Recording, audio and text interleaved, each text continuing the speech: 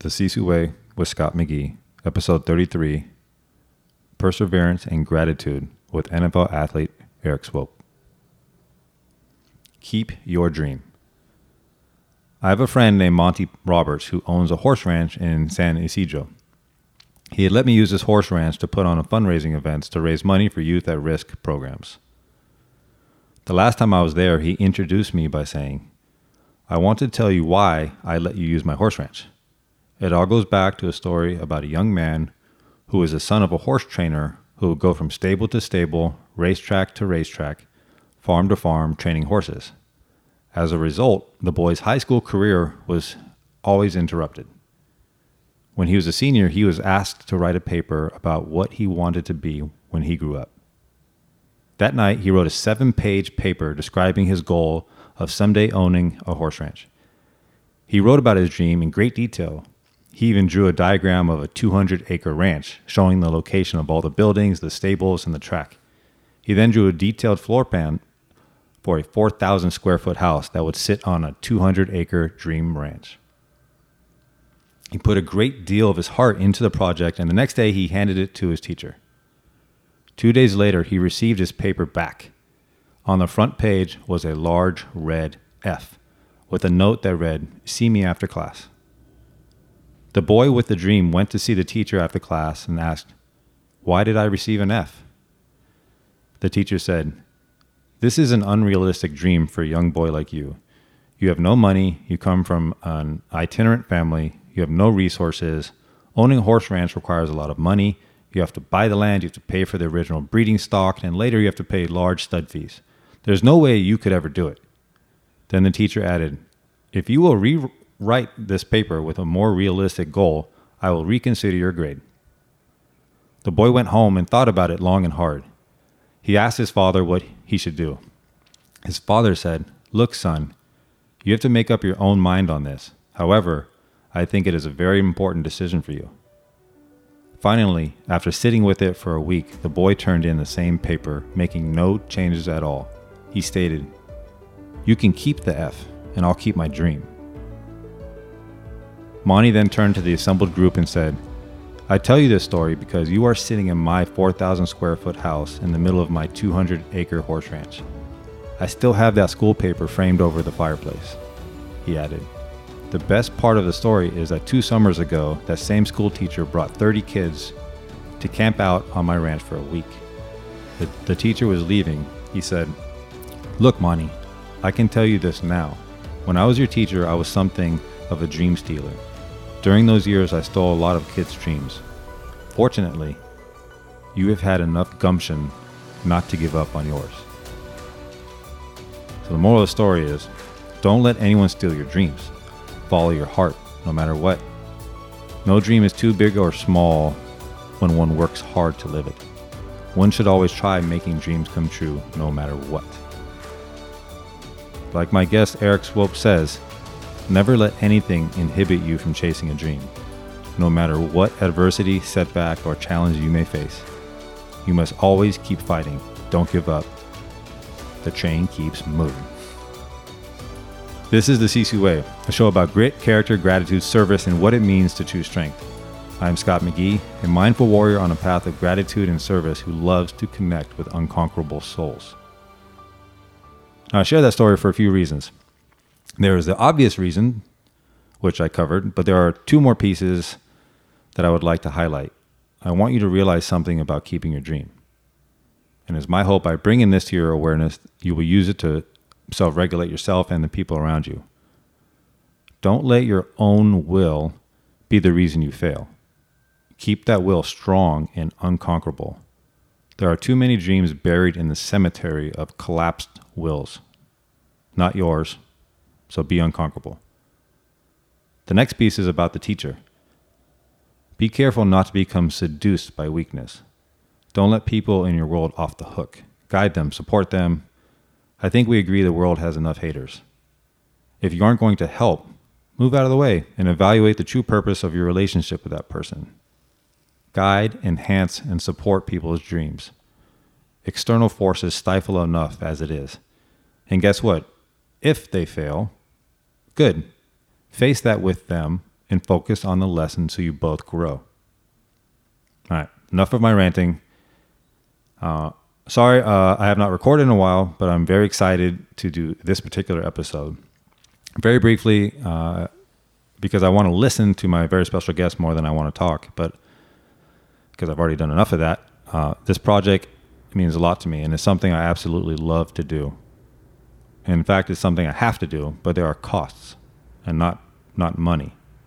Well, a little bit of money. But this is a passion project centered on love and gratitude. And I told myself before hitting record on the first episode, I would not allow this love thing become a stress thing. When the passion, timing, and love is too overwhelming, and I feel it's something I can't not do, I make the conscious decision to dedicate the emotional and intellectual resources to do the episode, guest and listeners justice. And lately, I have not had the mental or emotional resources to allocate to this show. I've had to prioritize on what is most important in my life, and that is my family, my profession, and organizing some stuff within me. That being said, I hope you understand what I mean and also take something away from that. We have to be good at our stuff, and sometimes that means prioritizing and recalibrating those resources. Man, I know you feel me. Now on to my super special guest and probably my new best friend, who I've been wanting to spend time with on this platform for the past 6 months. And this is NFL tight end Erik Swoope. Now, Erik was brought to my attention by our mutual friend, Bijan Haravi, who first told me this, and I quote, "This is a man I hope who has the chance to share his story with the world through your lens." And when he said, "This is a man," he meant it.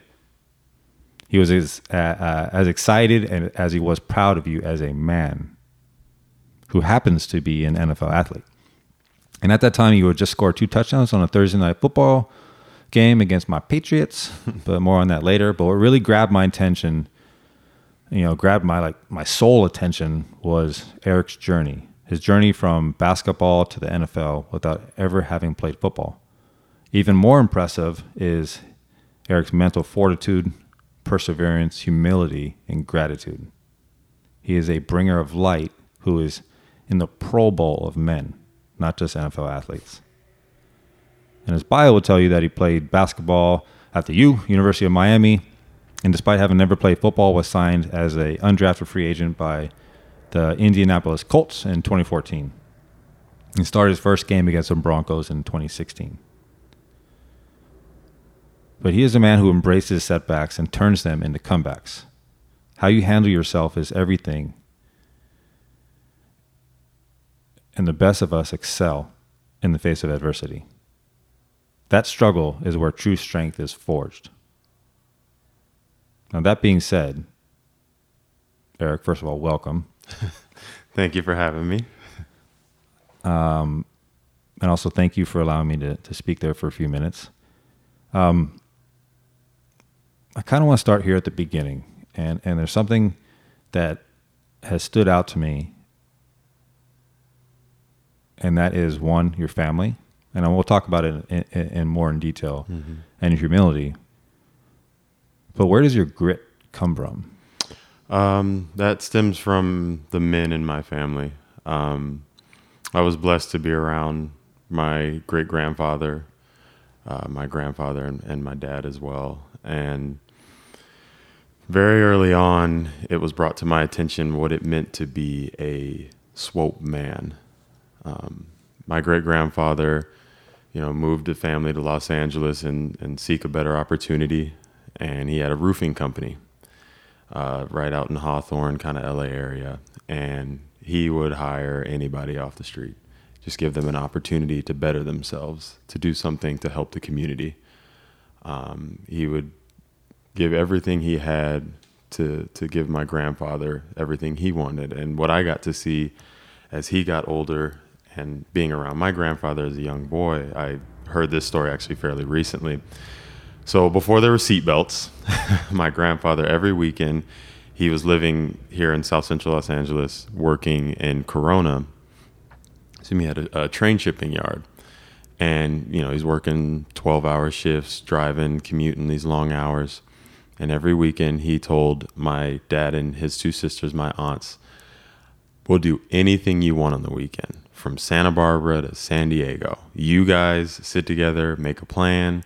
We'll pack all the kids in the neighborhood up. We'll do something great. You guys make it. So he said for most of their childhood, they just packed in the car and went.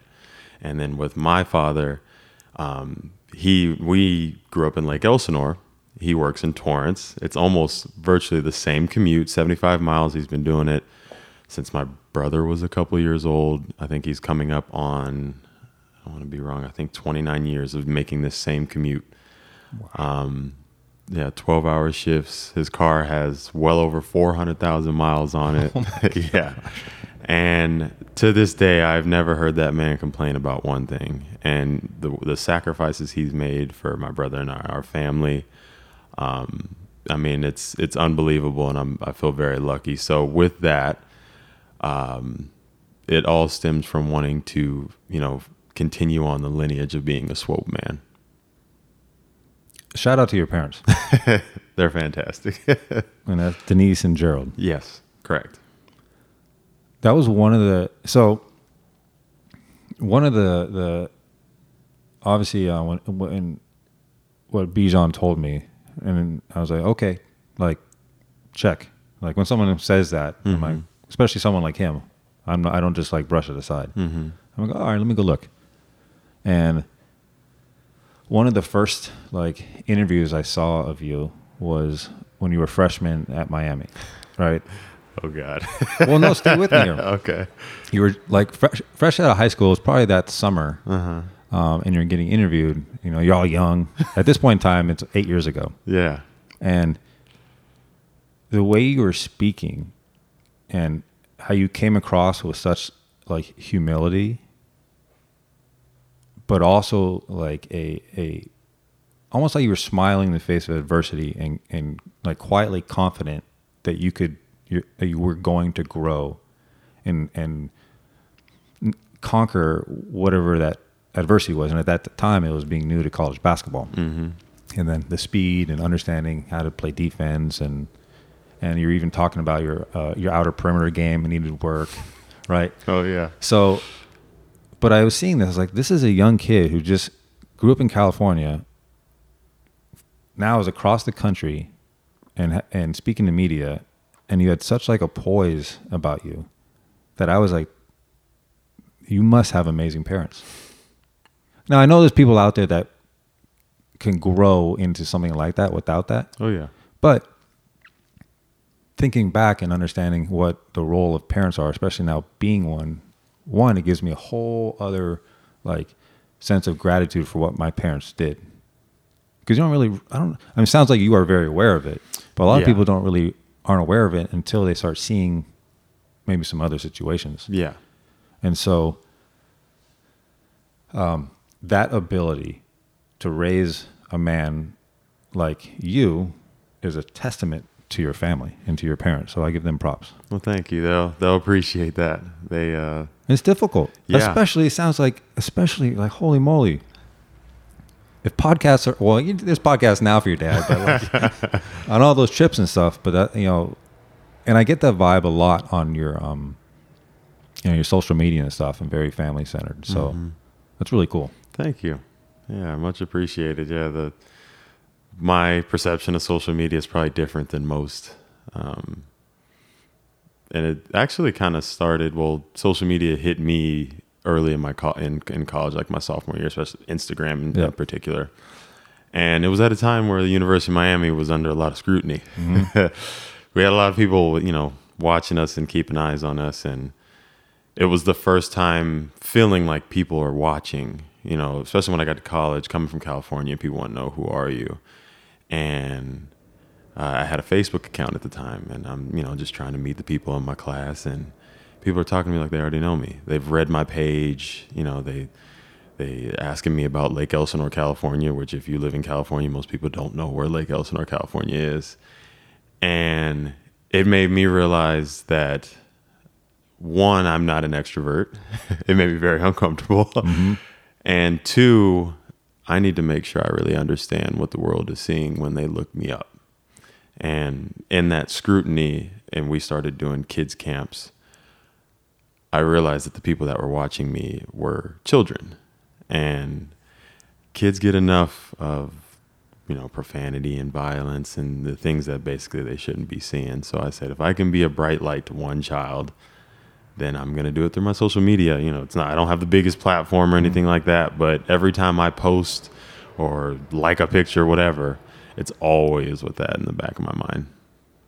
Well, that's good. And keep that up, because in the future, and I don't know if you've heard me say this, but at some point in time, you're going to have some kids that are going to look up everything you're doing now. Mm-hmm. And you're going to see it. There's nothing on the internet that's going to be hidden.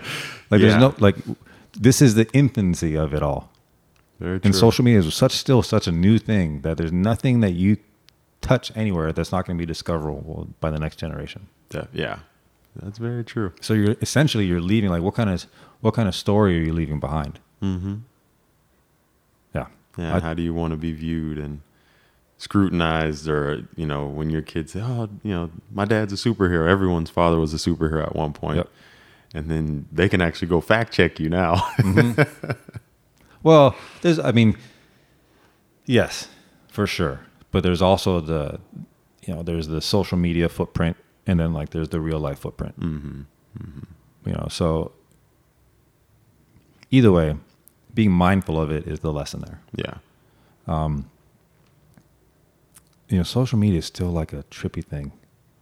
And the lens that I put through is if I'm talking to my kids when they're 20. Interesting. Just trying to make sure that. Well, outside of being expressive, I guess, and then also using as a creative outlet for myself. Mm-hmm. Because there's times most of the times when especially if I'm writing a lot, I don't just I want to make a post, so what do I want to say? Mm-hmm. It's more like, oh my gosh, I have this feeling, and I'll pull over, or I'll do it right there. Oh, wow. Because I ride that wave of passion that I can't just necessarily create it. It doesn't just come out. Mm-hmm. Sometimes I just don't want to say anything. Oh, yeah. And so knowing and being around a lot of unfortunate circumstances or people passing away or whatnot, I know that they're going to find that. And so it's like, if something ever happened to me, there's a bunch of cool lessons on social media for them to listen and learn from. Yeah, it's a great thought process. It also is kind of morbid though, right? It is. There's a dark side to it, but that's life. It's reality. Yeah, exactly. If nothing is sunshine and rainbows, you learn Mm-hmm. that very quickly. Yeah. And I'm not going to say the faster, but the quicker that you can comprehend that, then you handle circumstances a lot better. You build coping mechanisms. You Mm-hmm. find your creative outlets when you realize that everything doesn't just work out. Yeah, it was Rocky said the world ain't all sunshine and rainbows. It's a mean and nasty place. Anyway, so that's where the memento mori stuff comes from for me. Okay. Remember that you will. It's a morbid thing, but remember that you will die, or remember, and it helps you appreciate everything a little bit more. Mm-hmm. In a nutshell. So I want to talk a little bit more about your family. And for those folks, Lake Elsinore is between LA and San Diego-ish. Yeah. Yeah.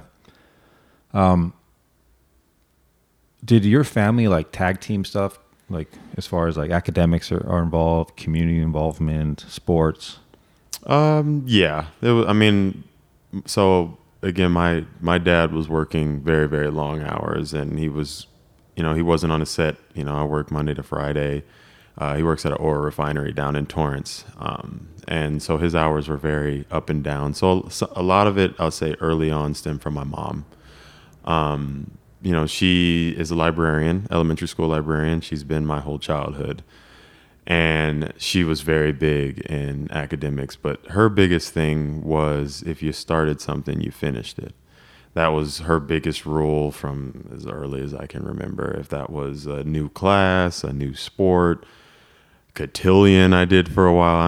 Anything, if you started it, you had to finish. And that, luckily, that along with my older brother, who is the smartest human being I feel like I've ever met, academics wasn't something that was a challenge in terms of motivation.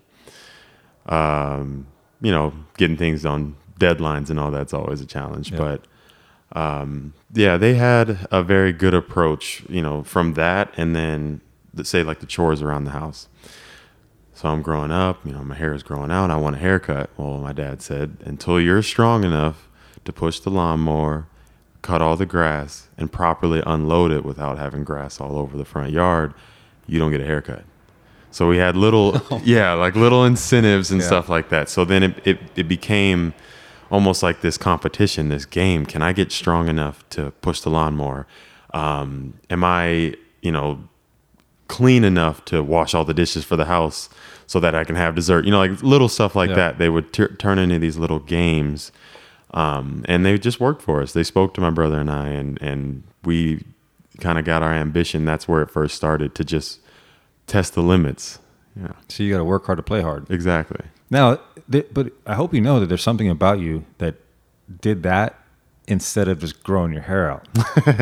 Because some kids are like, all right. Yeah, just rebel. Watch this. Yeah, exactly. But I said, okay, you're gonna put a challenge in front of me. Watch me do it. And I didn't realize I was creating a thought process, a plan of attack to a situation. I didn't realize that was happening in the moment.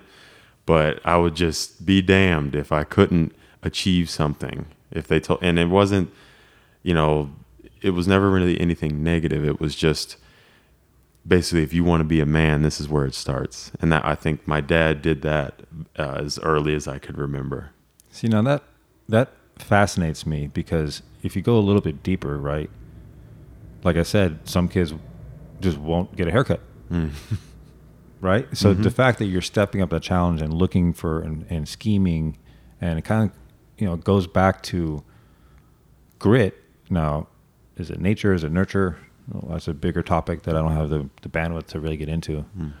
In fact, if someone's interested in that, Angela Duckworth book called Grit.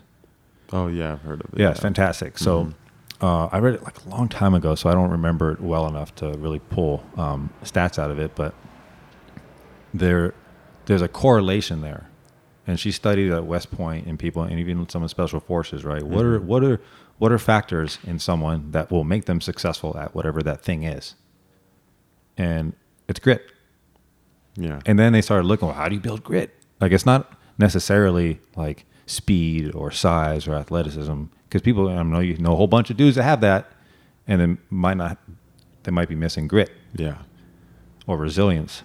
And so I don't know if you know the answer, but you kind of answered it early on, but I really want to highlight that whatever kind of like parental art that your parents did created that level, which is super impressive. And somehow if we can figure out what exactly that was, I think. Yeah, I actually ask them all the time because, I feel like my brother and I have positive stories. And, we've seen a lot of our friends start strong, not finish, or never even embark on something. And to this day, my brother and I, we're 4 years apart. We're very, very close. His name's, Devin. And we're always asking him, like, how did you guys get us to be this motivated? And a lot of it, especially my mom's response, is just when she saw a particular interest in us, just try to stimulate it. Like in your story that you shared of a teacher taking away that dream or that ambition. If I said, hey, Mom, okay, I want to play soccer. I want to play basketball. She's like, well, the season is this long, so strap in. And just that kind of propulsion from your parents, you start to feel like you can do anything. And then, in that a child will learn his lessons, he or she's lessons.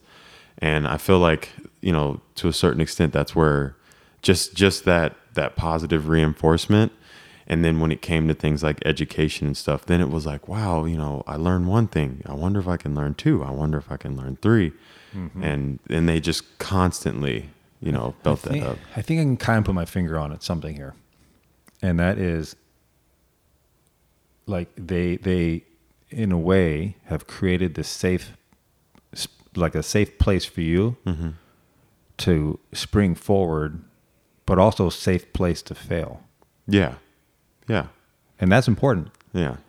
Because and I think about this with instruction or teaching, because imagine like you're doing something and let's say you're at practice and you have support from your tight end coach. Mm-hmm.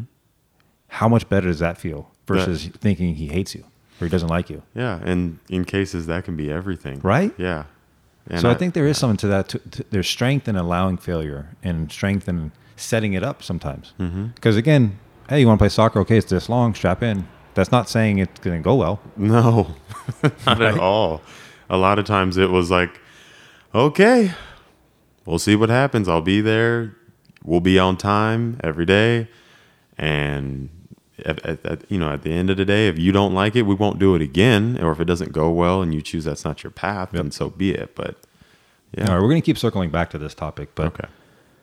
I do want to point out, because this is going to keep coming up, that you grew up not playing football, which is not the whole point of this podcast, but you played soccer and basketball. Mm-hmm. And at some point in time, you decided to stick more with basketball. Yeah. Now, how did that work out? That was actually a very simple decision. That was a financial decision. So I was starting to grow, started to get, my hand eye was coming, my foot eye was starting to come, and in 2 days, I had a tryout for a club soccer team, for a club basketball team. Just to try out for the soccer team was $180. The basketball trial was free. Therefore, there we go. That was simple. Now, how old were you there? At that point, I was 10 years old. Oh, I wanted to get in it. Yeah, I was. I'm seeing these superstars growing up, seeing the Lakers, seeing Kobe Jones in the Galaxy, and I had little dreads at the time. Oh, I was a big sports fanatic as far as I can remember. So I wanted to start embarking and creating a journey. Okay. Besides, because I just want to highlight the childhood. You had soccer, you had basketball. Did you do any other like individual sports or any other I've tried. Let's see. I tried baseball. Wasn't for me.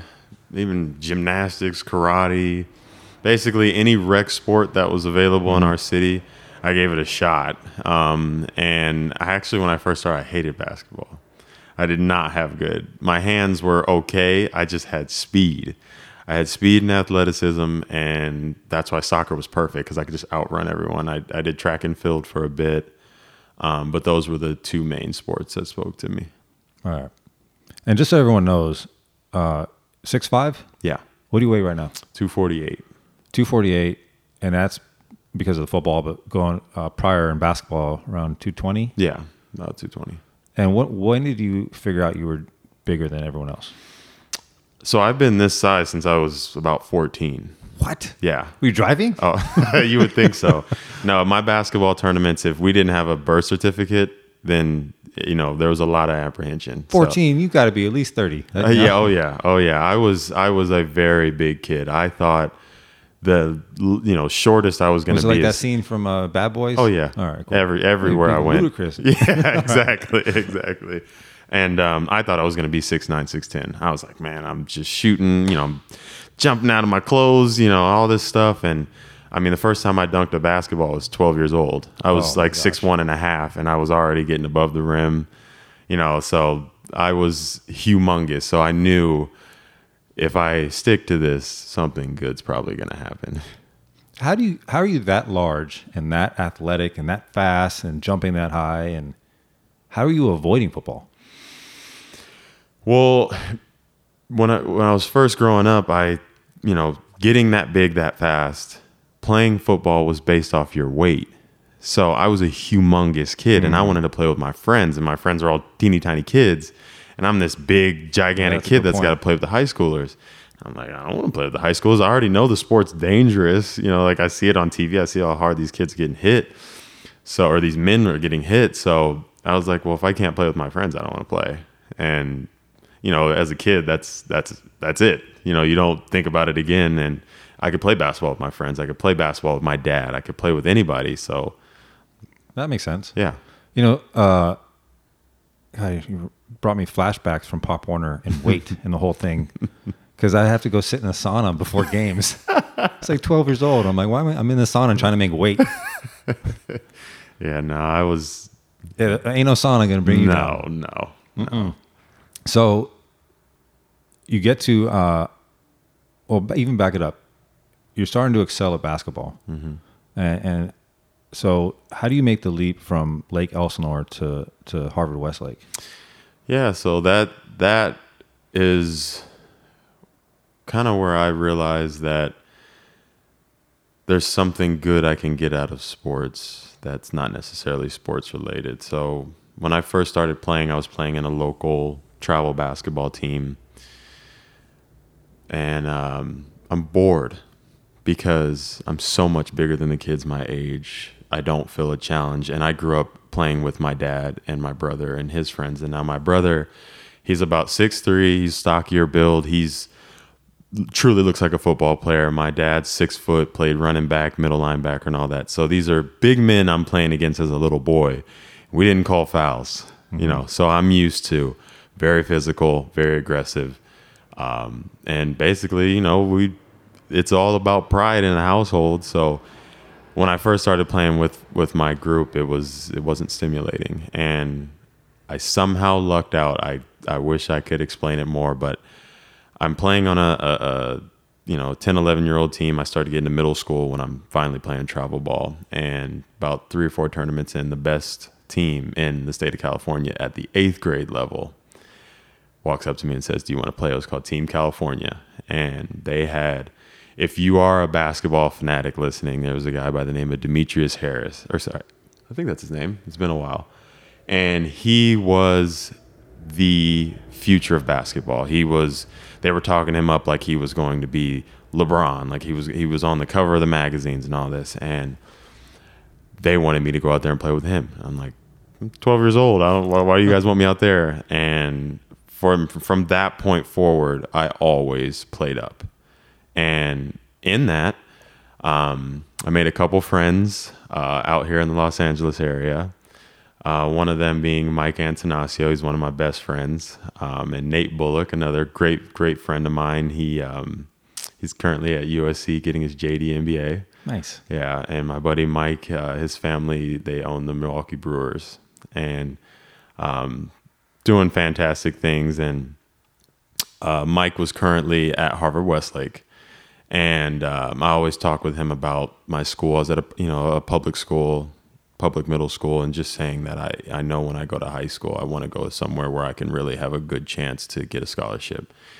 And he said, "Well, I go to this school it's not about athletics. If you're going to come here, it's just some of the smartest people you ever meet, and it's going to be very, very rigorous to get in." And that perked my ears up. A challenge. Mm-hmm. Another challenge. I'm like, okay, a challenge. Let's do it. And that's kind of where it all started. And with the blessing of my family, when I told them, "Hey, we're living in Lake Elsinore. It's about 90 miles from Harvard Westlake." And I said, "I want to go to Harvard Westlake." And we started going through the process. There's entrance exams, interviews, everything, just like college. And they said, "Well, if you get accepted, you get a big box on the front door. If you don't, you get a letter." And we came back from a basketball tournament. There's a big box. And when we celebrated, we're all excited, whatever. And I was like, "So am I going to stay at my grandparents' house?" They live in South Central Los Angeles. And I was like, "Am I just going to commute from there?" They said, "No, we're going to move. We're going to move. The whole family. We're going to move to Los Angeles so that you can get this opportunity and graduate from this high school." And 2 weeks later, we were in the Valley. We were in Studio City. What? Yeah, on Coldwater and Chandler. We were at a townhouse. Like that. We just moved the whole family. And it ended up being brilliant for my entire family, but that's how I got up here. Your parents are awesome. How'd your brother feel about that? So he's another brilliant guy. He skipped kindergarten. I mean, he's like one of those kids. I can't remember his favorite word. It was procrastinate as like a 3-year-old. He's telling my parents, "Stop procrastinating." He's that kind of kid. So he graduated from high school early. And he was still trying to figure out his path. And so he was at junior college. He was at RCC, Riverside Community College, and was trying to figure out what his path was going to be, if he was going to play football. And moving out here, the junior colleges were better. Glendale, a couple different places like that, Valley College. So for him, he was excited about the change of pace, and we all knew that for Los Angeles, the talent's always better. So at the time, he was someone was that, and he always pretty much has vicariously lived through my sports journey. So he was in full support, and our relationship had been very tight at that time. And I was blown away. Everyone was on board for me to go to this high school and to just take a chance. Wow. So you said within how much time did it take from the decision to moving? Probably, we started our process, I want to say 2 weeks. I mean, it was Holy like, smokes. yeah, it was right away. I mean, we put the house on the market, started looking at homes, started driving to LA when we had free time, trying to find a place to live. I mean, it felt like instantaneous. And how close was your home to the high school? When I first moved there, we lucked out and we were only about 2 miles, but we moved every year because we were renting. So we moved every year. Yeah. Where was your favorite spot? Probably the last place. I was like right near Campbell Hall, which is, just another area of the valley. Yeah. We were living in Winnetka for a little bit. And when we moved there, that was when I had, I would say, my fondest high school memories. My most success in sports, my most success in the classroom was in that time. So that's probably my favorite place. What are some of the highlights you remember from high school?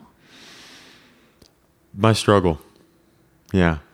I had never really learned how to study, and at the public school I was at, I got my grades, and I loved school. I always loved school and education. And I looked at my history grade. I had like 150%. I didn't even know how I got that. I just did the classwork. And I get to Harvard Westlake. I'm taking a World and Europe history class. And we have our first exam. And I'm reading through my notes. And I studied for 2 weeks. I'm like, okay, I think I did great. I got a 61. D-. I'm like, oh my gosh. So next test comes, study even harder. Put in 3 weeks. I'm like, all right, I got this. Walk out of the test. I feel great. I got a 62. And I'm like, I'm going to fail out of this school. And Harvard Westlake is very cutthroat. If you're not keeping up with your grades, you're out of there. They have a very, very high standard. And I'm like, I just moved my whole family and I'm failing classes. I was struggling in history and in Spanish at the time. And I had never met with a professor before. Because in public school, if you meet with a professor, you're in trouble. Yep. So it was the first time I met with a professor, and he taught me how to study. And I started studying with friends in group settings and stuff like that. And then I got like a 95 on my next test. And like, that's one of my fondest memories is I found out how to do something the right way. I knew I was putting in the effort, but are you doing it in a way that actually benefits you? See, so then you relate to my target. Exactly. Right. Yeah. I'm referring to a story. I have a silhouette target from a qualification course up in my garage, and I was telling him a story about that before we recorded and how I failed and didn't think I was passed and eventually figured it out and then got 95. So I'm actually impressed that you remember the scores. Oh, I remember those because I aced everything. I had a 4.0. I was that kid, the nerdy kid that's also good at sports. It's like, all right, take it easy. And yeah, I remember that. And then when I got, because Harvard Westlake, ninth grade is in the middle school, so we're still in the middle school. And then at the high school level, I was the kid, if you wanted to find me, I'm in the library. Because that valuable lesson and those numbers were so daunting to me that I would just be damned if that ever happened again. Again, going back to grit and resilience. I thought maybe you were going to say because your mom was in there. No. We were staying up till 2 a.m. She's trying to help me. My dad's trying to help me. But, like in American education systems, the stuff's constantly changing. So they're looking like, I don't know what this is. I'm just going to stand here and try and help you. And long hours. But that's important. I don't know what this is. Let's try and figure it out. So again, that space to fail. Yep. Yeah. All right. And then would you say you're more proud of the academic stuff or the sports? For me, it's the academics. The sports, I did my senior year achieve some things that I'm still very proud of. I scored 40 points against, one of our top rivals. We have a long rivalry against Loyola High School. And I had two of my best games against them, and we won outright. We won 26 games in a row. We were like right under our school's best ever team. So there's a lot to be proud of, but to me, the schoolwork was, I love teamwork, but that was where I had to actually prove to myself that I'm willing to go through something with no one else's help. I had to find a way. Yeah. That right there, I learned in 5th grade that I could do like my own homework. I remember, I don't remember a whole lot of stuff, man, but I remember a moment sitting at the table because my mom would always help. Mm-hmm. I remember like realizing I could do my own, I can do this myself. And that was it. Yeah. Just life changing. Like, you're just going to get in the way now. I got this. I mean, hurry up so I can watch DuckTales.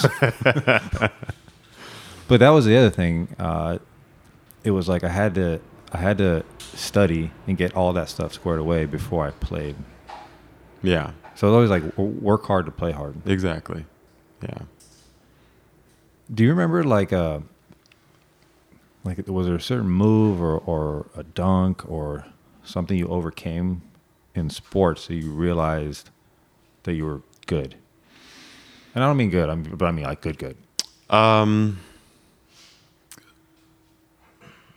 actually realized it in middle school, and this was, it was a big moment for me personally because I was starting to play AAU basketball. People were starting to tell me I'm good, and my dad, my parents were trying to attend as many games as possible. And I'll never forget this. We were playing, it was a tournament in Temecula High School, just a small tournament, and I was just feeling myself. I'm like, oh, I'm too good. I don't have to try hard. And my dad got out of work early, drove probably 90 miles that day, sat in bumper-to-bumper traffic on the 91 freeway trying to get all the way out there. And he got there, and I'm basically just BSing. I'm just going through the motions. And after the game, he pulled me aside and said, if you ever embarrass yourself or our family by your efforts, I will never support you and watch you play again. And that, getting my father's respect is all I've ever cared about. And that hit me so hard that the next, I went on a terror after that. And I remember the numbers because my mom, she would keep stats, and I had 2 back-to-back games. I had 35 points and 37 rebounds. And then the next game I had 37 points and 39 rebounds. And that's when I was like, I'm pretty dang good at basketball. 39 rebounds. It was like, Even though they only shot 30 times. Exactly. Yeah, I had our team's rebounds. Yeah. And I had pretty much most of our points too. And that's when I realized, okay, if I apply myself, I can't be stopped. And I'll see what that means as I go down my path. But I know I have to put myself in situations where I have to really go, or I'll just sit here and tread water and think I'm hot shit, and I'm not.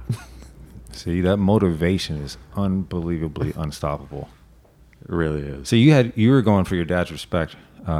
My dad fired me up by I wanted Mike Tyson's Punch Out. Shows you my generation. I want Mike Tyson's Punch Out, and he wouldn't. He's like, all right, I'll tell you what. You score 3 goals today, I'll get you Mike Tyson's Punch Out.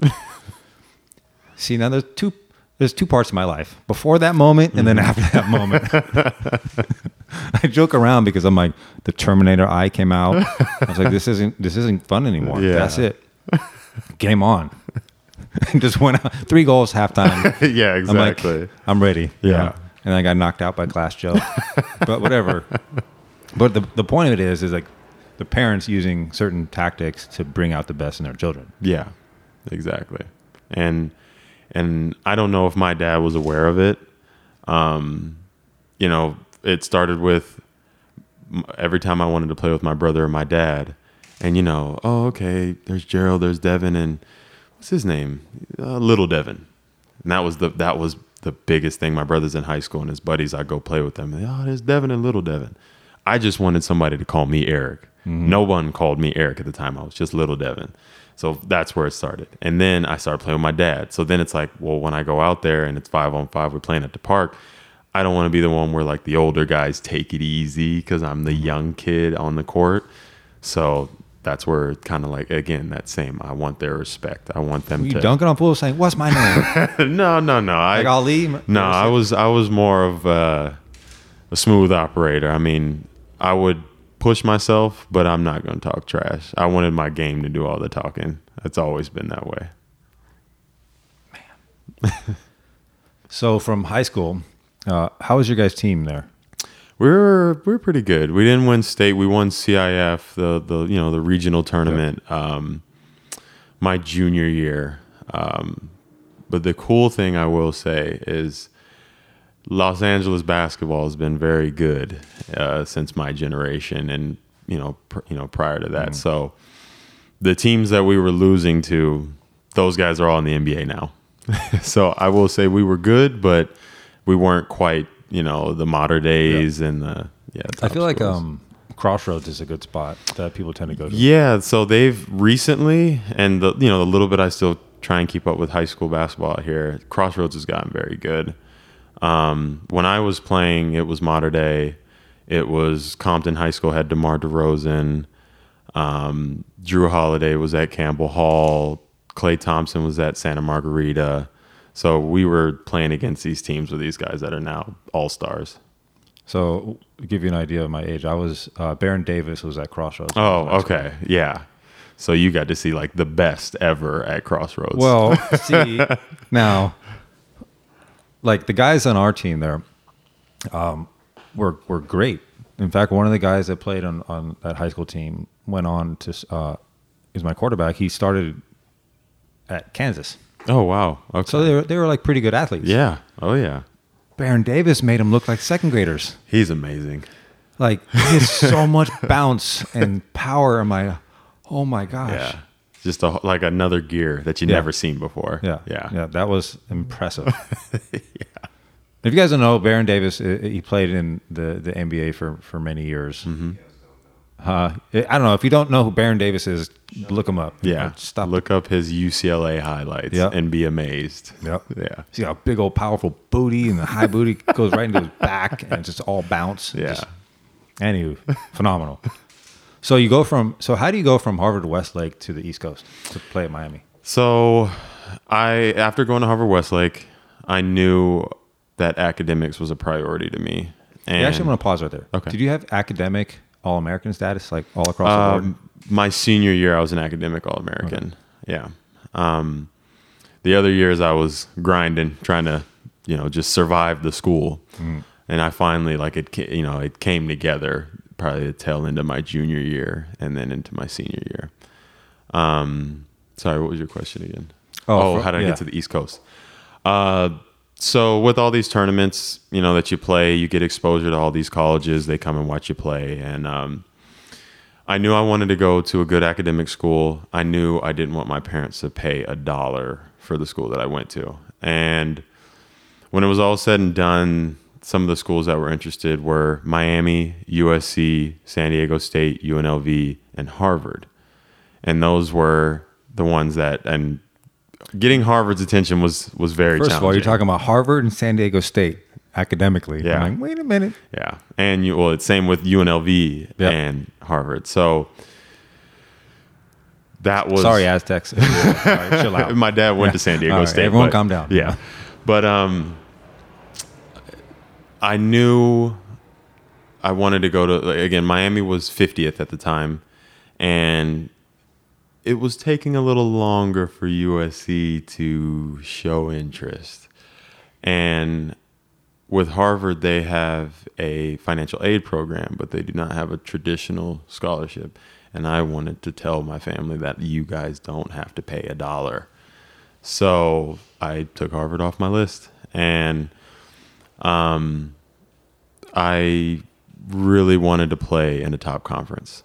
And time and time again, the ACC was always the best conference in basketball. And I told myself, okay, I'm this kid in California, and when you go to the East Coast and you say you're from sunny Los Angeles, you know, people got a lot to say. Yeah, there's a lot of, you don't get a lot of good energy from it. But I liked that challenge. So for me, a chance to play in the ACC, when that came about, I didn't think twice. I said, okay, it's a top 50 school. It's one of the most diverse universities there is. And I can play against Duke and Carolina. There we go. And I committed without visiting. That's how like convicted I was that I'm going to go there and I will just figure it out. I'll go, and I don't know anyone, didn't know anyone on the team, but I just said, if I got a chance to play against the best and I'm successful there, then I actually am the best. Yep. So, well, plus it's Miami. Well, yeah, and that hadn't hit my head, and I didn't know that Miami football was a big deal. I didn't know anything about the school. I just knew they were good at academics, and I would play against good talent. And I was like, well, the warm weather would be nice too, but if I went cold, you know, it'll just be an experience. So yeah, that hit once I got there. I'm like, oh, this is like vacation. What was did you have any like culture shock when you got there?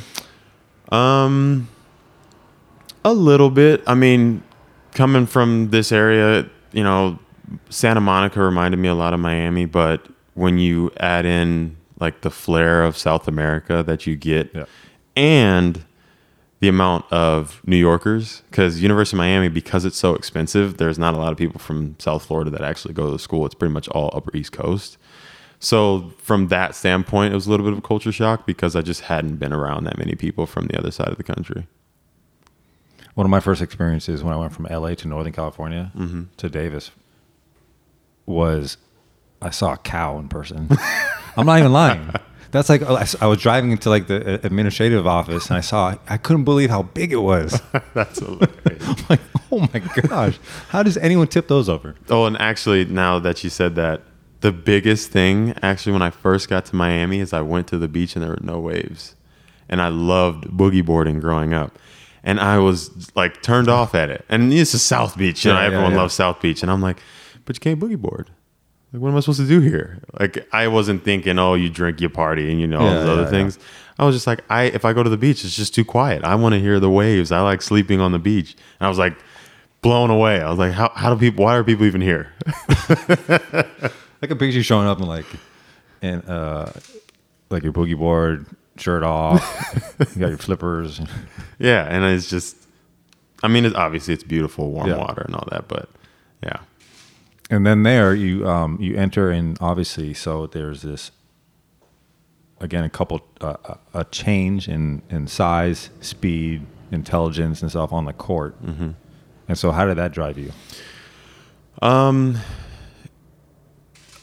On the West Coast, I had created a name for myself. They knew I was athletic. They knew I could do all these things. And it started with my official visit. Like, I committed and then I went on my official visit. And before I left Harvard Westlake, I got actually too big. I was 220 during my high school season. By the time I showed up at Miami, I was 260. I ended up having to lose the weight my first summer there. But I knew that if I went there, I'm not going to get beat up. That was my biggest thing. I was seeing these guys in the ACC and how strong and physical they played. So I said, when I get there, the first thing I'm going to do is make sure all my teammates know that I'm not soft because I'm from California. So on my official visit, I was just running into stuff. I mean, it's just like barely even playing basketball. Just letting them know when I get back, you guys know what kind of guy I am. And they still talk, my teammates still talk about it to this day. They're like, what were you doing? But it wasn't as daunting as I thought it was going to be. It was mainly just the play recognition. Those were some of the, learning the system and how the flow of a college game goes. Because I had played so much basketball that it wasn't totally brand new, but it was still something that when you're a freshman in college, that is your biggest challenge, or one of your biggest challenges. What was it like leaving your family? That was the hardest part. I didn't realize how much I was going to miss them until I got there. And at the time, my brother, he had left for college about a year prior, and that had been a big challenge. In that same time, I lost my godmother, my mom's best friend, to breast cancer. And our family living out in Los Angeles, where we didn't have as many friends in the network that we had back in Lake Elsinore, that's where we got very, very close and learned how to really support one another when we went through stuff. And, you know, I'm the baby of the family, so I was worried about my parents. You know, everything has been so geared around our success and giving us this open window. I was worried about how they were going to do. So that was definitely, that it was hard leaving and, you know, not knowing what I was getting into. Where'd your brother go to school? He went to Northwood, a D2 in like Midland, Michigan. Okay. Either way, gone. Like, yeah, gone, long gone. Yeah. Hard to get to. 2-3 flights just to get to his university. Yeah. Do you remember like the moment when you walked away from your parents? Like, was it to go get on the plane? Mm-hmm. I do. I had 2 big suitcases, and it was like, all right, I'm 18. Don't really know what that means, but this is the time I'm supposed to go. And my dad would always joke, he's like, I can't wait for you to get out of here. I just want to go hang out. Now I ain't got to worry about you. And oh yeah, I remember that walk. I didn't get emotional, but I was just like, well, I guess we'll see what happens, because I made my decision, so I'm not turning back. And it was one of those, like, I'm really gone, and my friends are gone, and my brother's not around. It's like, so how am I going to do this? How am I going to be the person that I said I was going to be? Train keeps moving. Exactly. And that actually started with one of my trainers. He was on our coaching staff, and he used to say that to me all the time. He said, no matter what happens in your life, the train keeps moving and it doesn't stop for anyone. So if you think that life's going to hold up because you hit something, that train's going to keep moving. And yeah, that stuck with me, and it kind of became my little motto and my family's motto. And just a heads up, that's also for the listeners, the hashtag that you're always using. Mm-hmm. And that's why I put it in the intro, just to give people some context what we're talking about here.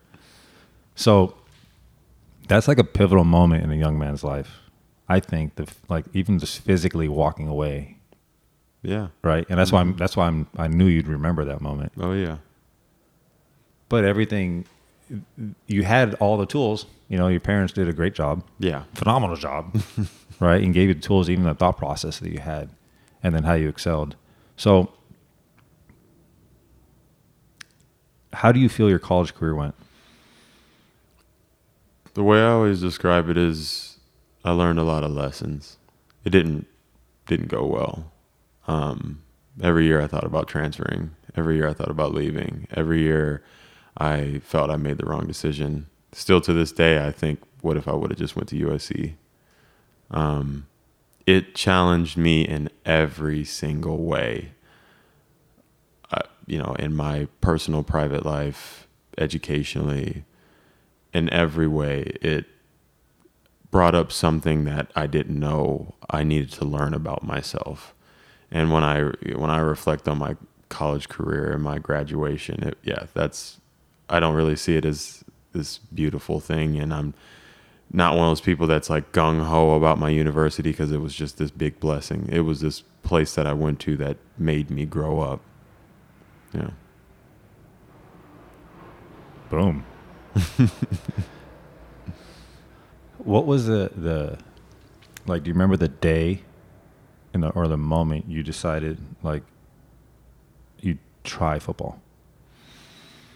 Yeah. So the end of my senior year, we lost like the second round of the ACC tournament, and going into my senior year, I told myself I'm going to continue to play sports, and I got to put in the work.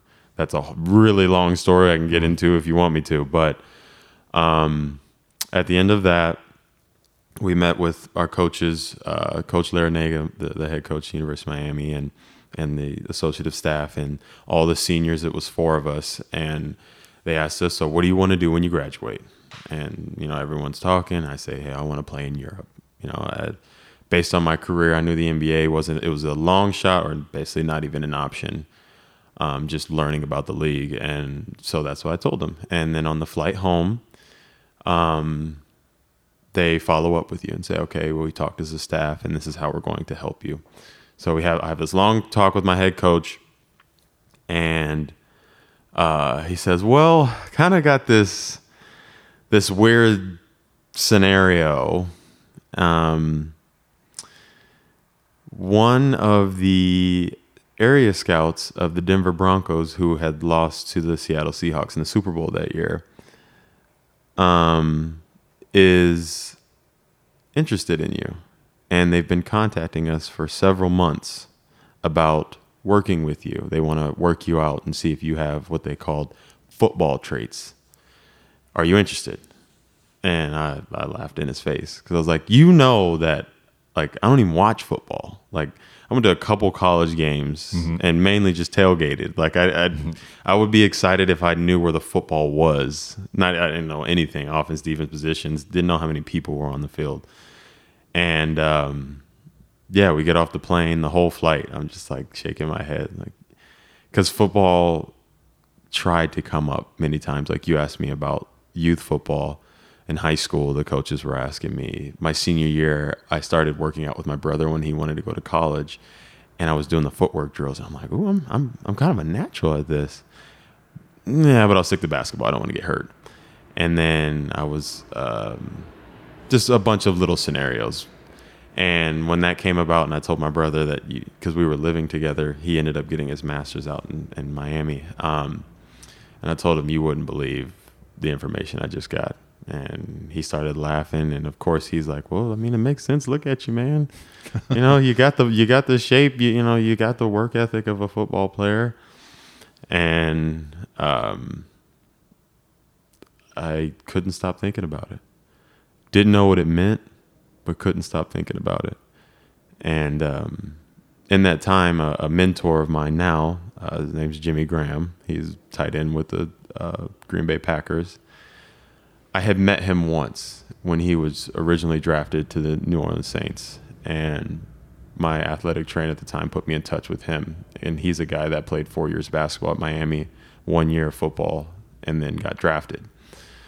And he said, I think he'd be a good person to talk to about if you want to make this transition.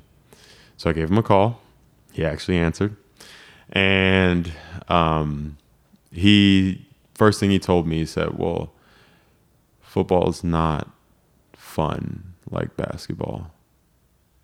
It's going to challenge you in ways that you don't want to be challenged. So you need to figure out why you want to play football, why you want to play and go down this road.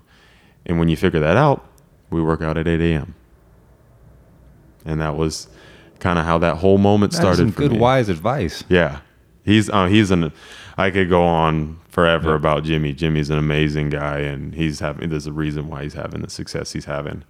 But that moment came about, started training with them. In that 2 week span, I reached out to that scout and said, yeah, let's do a workout. And didn't know anything. Had never done, the combine drills. I'd done the NBA combine drills, not the NFL combine drills. Actually, at the time when the app Vine was really popular, Miami's Pro Day was the day that I contacted them and said, I want to do a workout.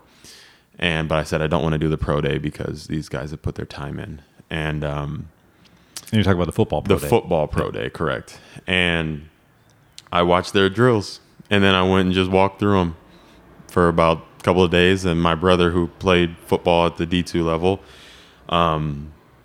he taught me a couple little catching drills, and then I went and did my workout.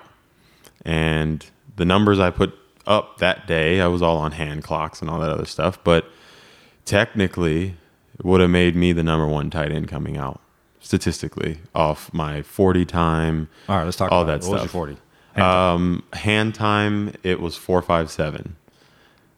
Dang. Yeah. And I had a 37-inch vert, standing vert. The only thing I sucked at was the bench press test because we did not lift like a basketball team, but we didn't lift like football players, so I didn't do nearly as much reps to put me up high. 8? It was 14 because I could bench 365, but That's a different That's a different thing to rep out 225. Exactly. You have Which, by the way, I think is a stupid test. It's no indication of your football talent. No. I didn't participate in the combine, but I watch it, and I'm like 95% of this is just to see if you can handle what they do in a combine now that I've learned how the week goes. Yeah. 4.57. And that's with no like 40 coaching, because you know those guys going into the combine have like months, years technically, but are constantly. That's like an Olympic sport at that time. No, the scout, he taught me how to get into a 40 stance. Yeah, like that's how green I was to football. He said, okay. And even that, like understanding how far apart to put your feet, where to apply the weight, how much weight do you put into your hand that's stabilizing your body weight, what to do with your other hand. Mm-hmm. How do you drive and keep your head down and then come up out, I just put my hand down. He said, go when you're ready. Man, so you probably would have been, I don't know how much. I would have at least been in the high 4.4s if I had proper training. Yeah, that's like a tenth of a second with some of that coaching, Easily. And at 6'5", 220 then? Yeah, probably at that point I was like 230, 235 maybe at the most. Yeah.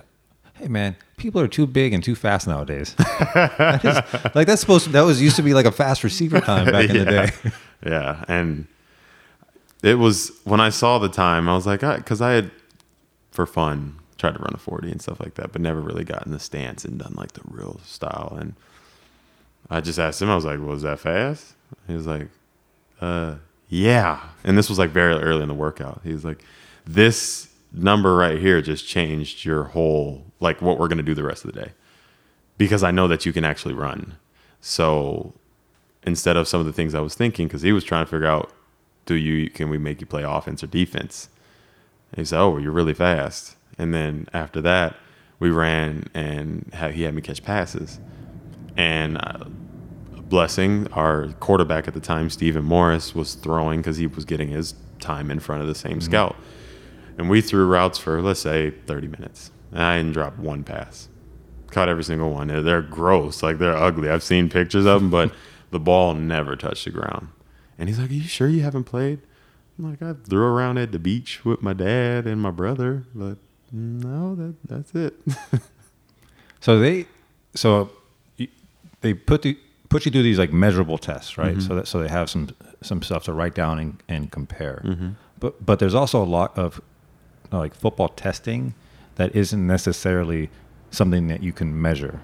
Yeah. And I'm also saying this for I know you know this, but for the listeners. So like how you run an out route and catch a ball, how do you actually? There's no like grade. Well, maybe some scouts they break it down. Like, how does he come out of a stance? Like, how does he come off the cut? Like, the hands? Like, is he catching with his body? Blah, blah, blah, blah, blah. Mm-hmm.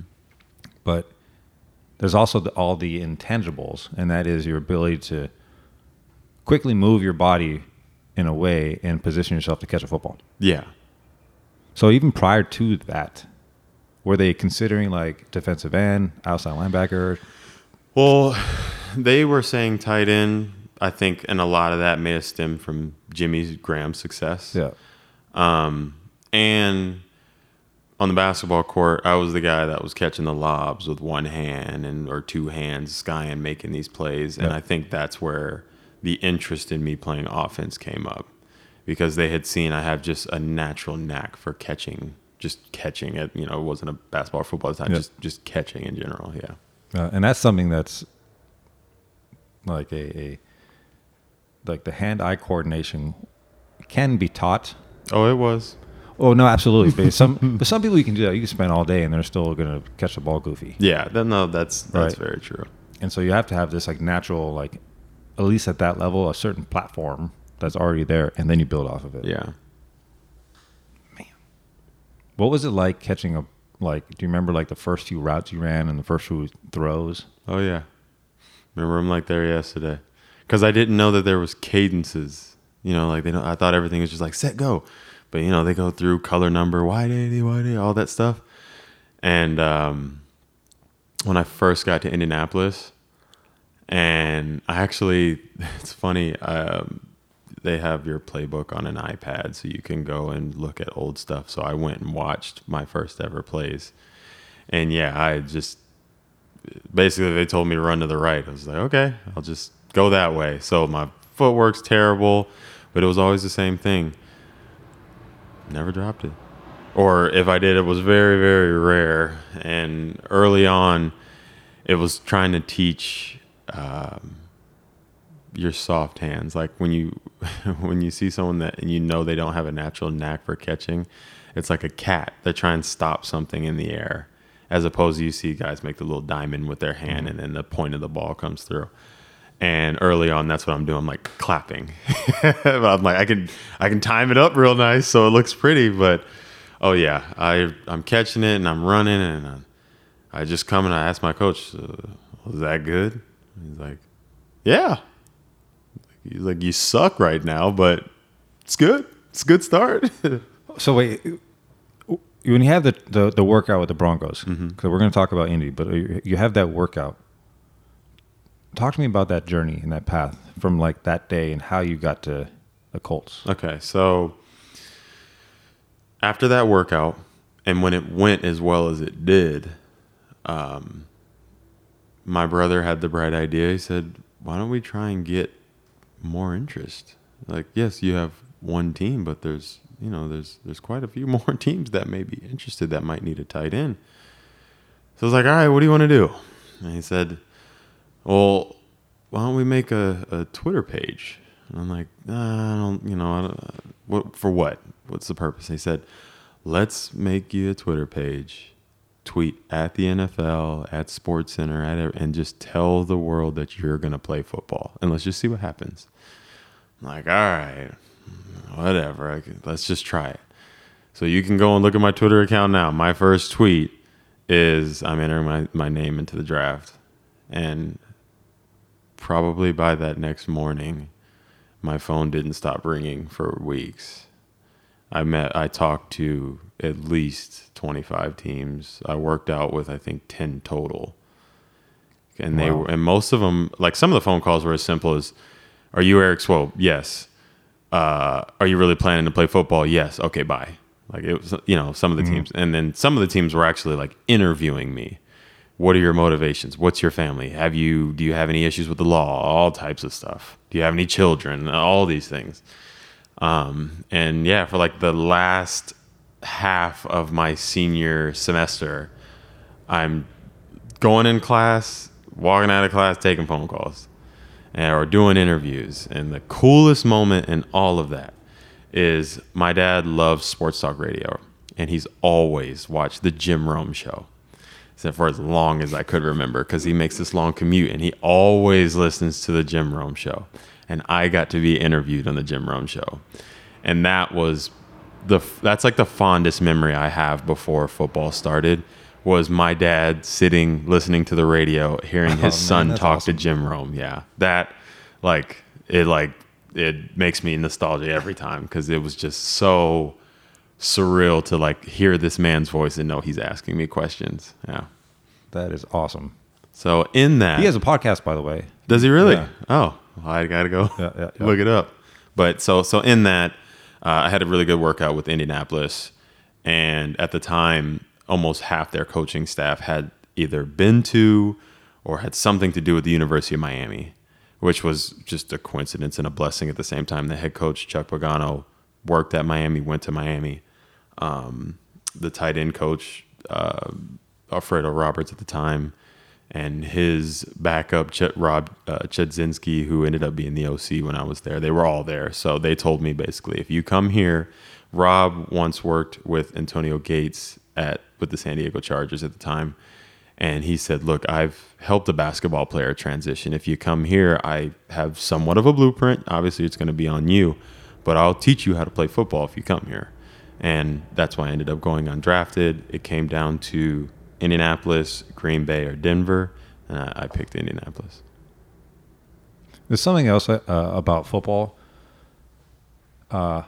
even high school, but and moving forward, that is something that I don't know if a lot of people realize, and that is how important politics plays in sports. Ooh. And I don't mean like like Republican No, politics. no, I'm no. talking about like personal politics and where you end up and playing time and relationship with coaches.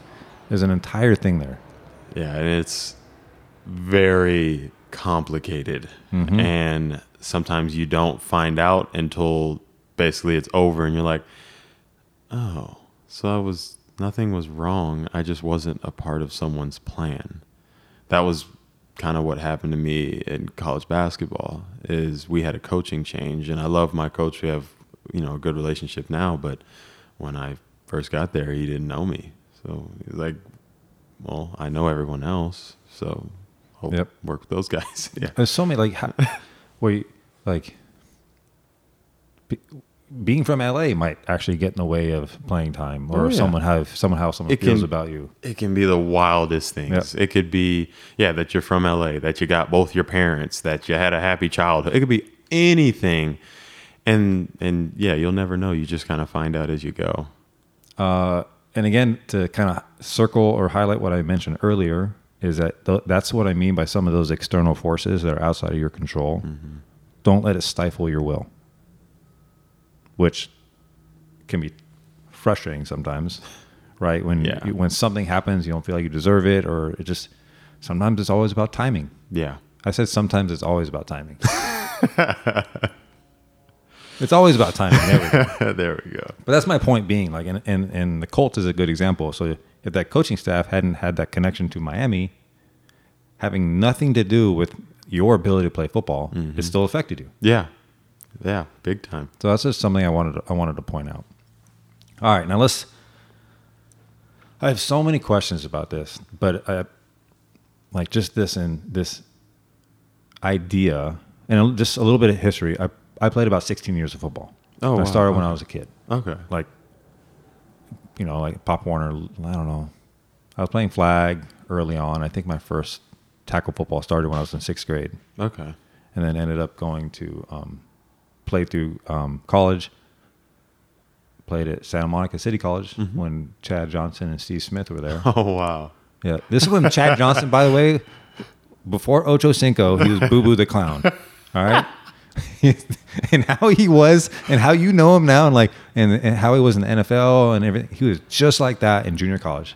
He was at SMC for 4 years to play 2 because he was messing around. And his academics were a mess. But yeah, and then Steve Smith, who went on and played 16 years, like a super stud. Unbelievable. By the way, the most ferocious human being I've ever been around. Yeah. Like the most ferocious athlete. I've heard that in so many levels. Mm-hmm. Yeah. And he used to work at the Taco Bell on Bundy and Pico. Oh, wow.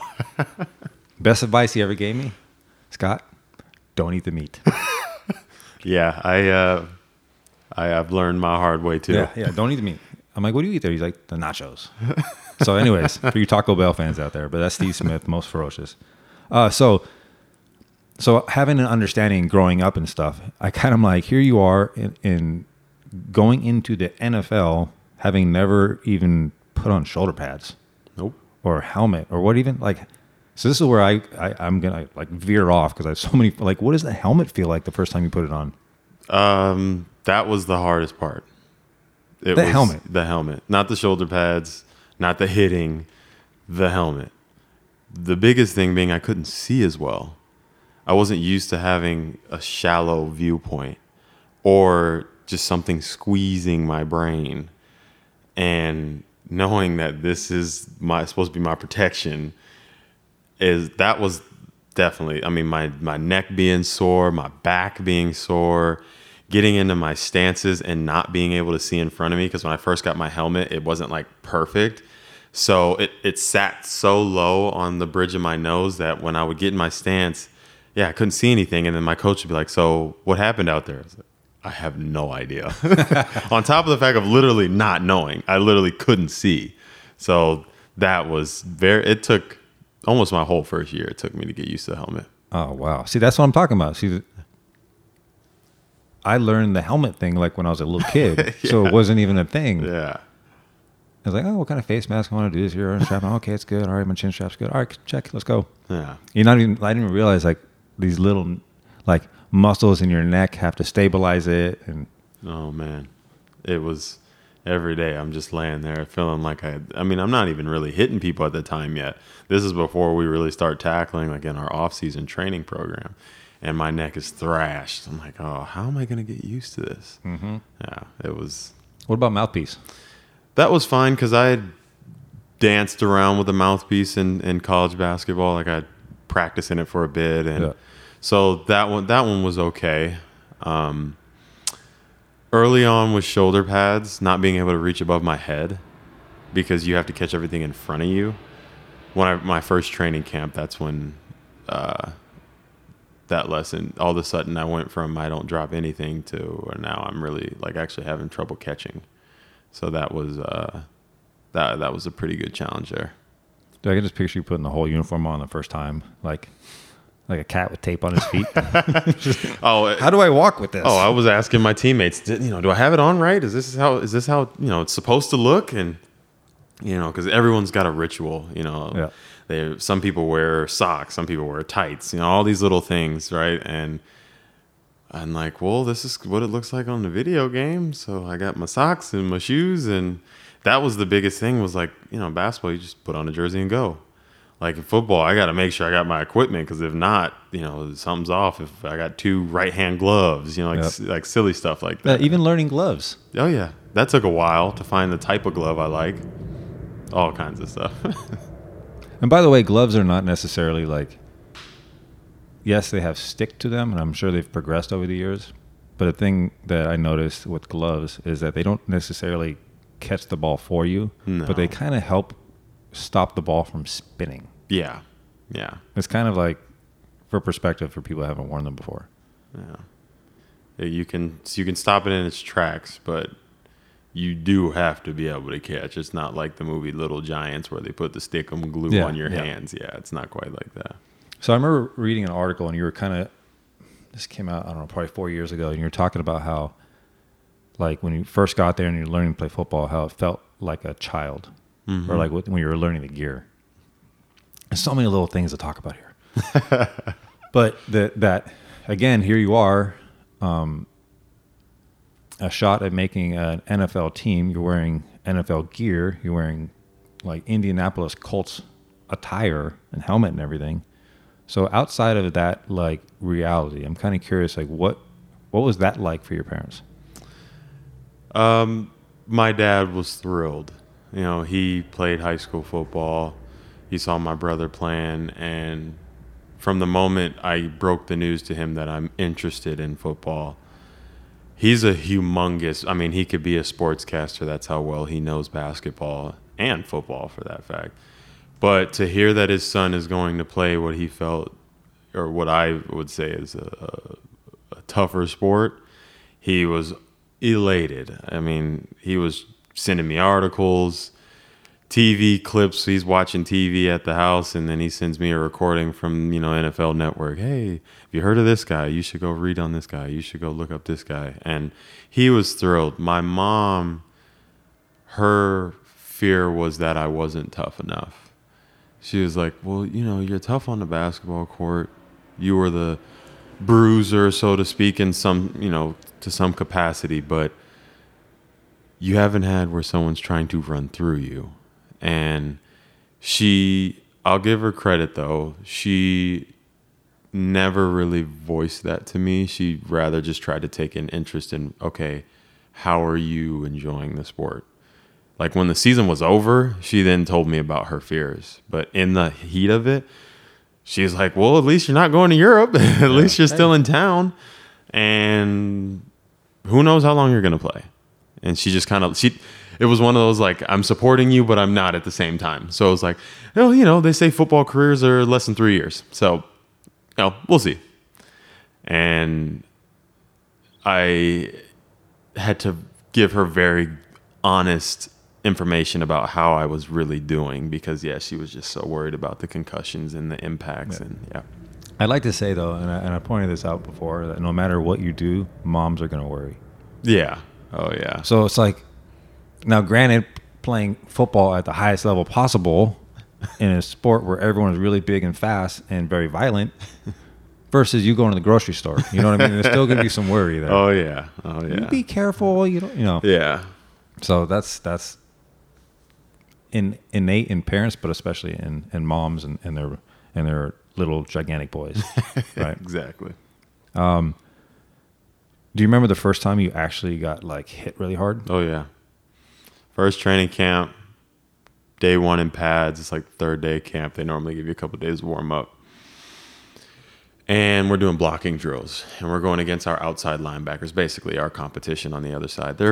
Most of those guys are virtually our same size. They might be a little bit bigger, depending on the team or whatever. But I was going against a teammate of mine, and his name was Erik Walden. And he was known for some of the guys, they basically use the crown of their head or like their forehead to essentially like spear you, to kind of shudder you and to work their moves. And we're doing one-on-one blocking drills, so it's not really football related. It's just like a toughness drill. And I didn't know that Erik did this. And so we go on our cadence, go, boom, and he hits me right in my forehead, and it was like the world stopped for a second. And I like buzzing, my head, my mouthpiece almost came out, and I was like, whoo, I held on, I fought through. If you watch it on tape, it just looks like I got hit, and I just kept going. And then I'm like, I get to the side. I'm like, ooh, my neck, my shoulders, my collarbones. I felt that through my feet. And I'm like, oh my gosh. Like, that was the first time getting hit. And then I have the story of first time getting hit in a game, which, if you want to hear that, I certainly do. Okay, so but prior, I want to point something out. There are certain athletes, certain defenders that I remember that tended to have, and I don't know what it was, but their head just felt harder than everyone else's. Yes. So it sounds like he was one of those guys. He was one of those guys, yeah. So my first time getting hit and was essentially the first time I also caught a pass. So Sunday Night Football against the Houston Texans in Houston, and we needed a lift offensively. We always would get into it with them. It was our big game, our big conference game. And we're 6 games into the season, and I've been dreaming about how my first catch is going to go. And that just so happened to be the breast cancer awareness game. So I had signed a small deal with Nike, so I got my fancy pink shoes. They're all cool pink gloves. So I'm kind of feeling myself. And late in the game, kind of like creep out the backfield. I catch a pass and take off for 35 yards. And the only thing I'm thinking while I have the ball in my hand is, oh my God, I got the ball. So I'm literally around, oh my God, I got the ball. I got the ball. I got the ball. And I'm not thinking about the fact that someone is coming to hit me. And that being 6'5", and at that point I was probably about 258, that I'm a big guy out there. Some of the defensive guys that are, in the backfield can be under 6 feet tall, under 180 pounds, or in that range. So I'm thinking someone's going to hit me in my chest or kind of like in my ribs, not that someone's going to take my knees out. And I have a very hilarious picture, I think it's actually on my Instagram, of I'm running up the sideline on Houston's bench side, and this defensive back just saws my legs. And the picture is me, my face on the ground, my feet over my head. And I did like a somersault, front flip and all this, and I just popped up and ran back. And he runs next to me. He's like, oh, I know you felt that. And of course, I'm just hustle back. Oh, I'm good. My leg was black and blue for the rest of the week. My teammates were like, all right, we got to teach you how to stiff arm or something, because you can't keep taking these hits. That's got to be why. First of all, I would say why Gronk is like, yeah, I think I'm going to retire, because he's so big, like such a gigantic target. Whenever he caught the ball and ran, I was like, yeah. Oh, my God. Yeah. Oh, my God. Because, he's taken a serious beating, and being their number one threat, guys are going to try and take you. That's the part of the game. They're going to try and slow you down. You're the guy that keeps the train going for them. Yep. And yeah. Whew. So he, like, all those hits, like even your most basic like hit, like I look and I'm like, ow, just ow. And I know the body gets used to it too, like everything. Yeah. But still, like for perspective, it's like, I don't know. Imagine getting hit by like a big old heavy bat in the side of your leg. I don't know. Yeah. It's like, but that's harder, with more mass. Exactly.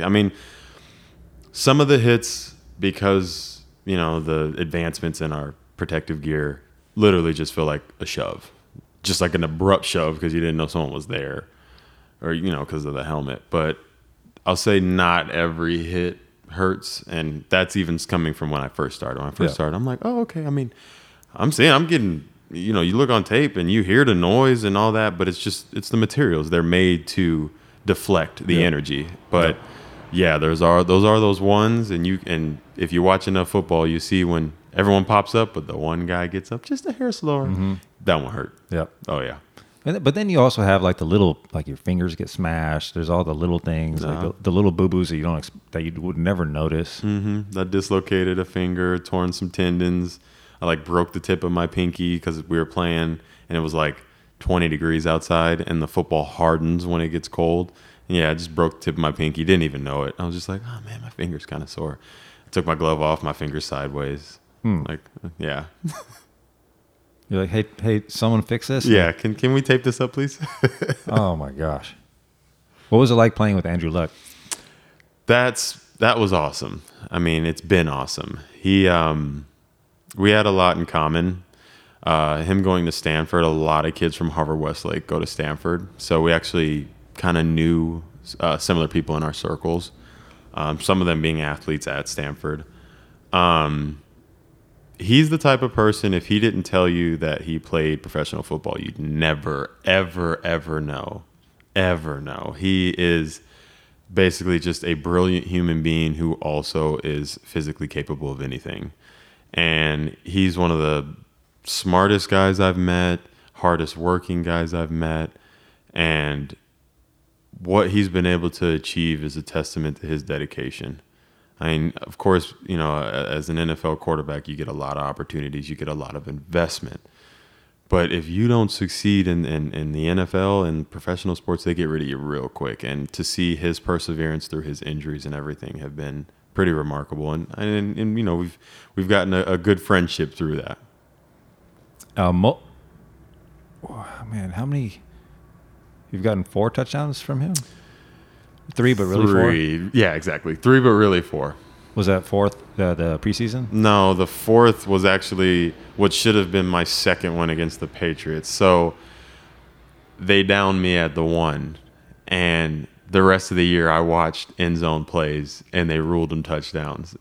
So it bothers me so much. By the way, I do want to. So I said I was going to revisit this.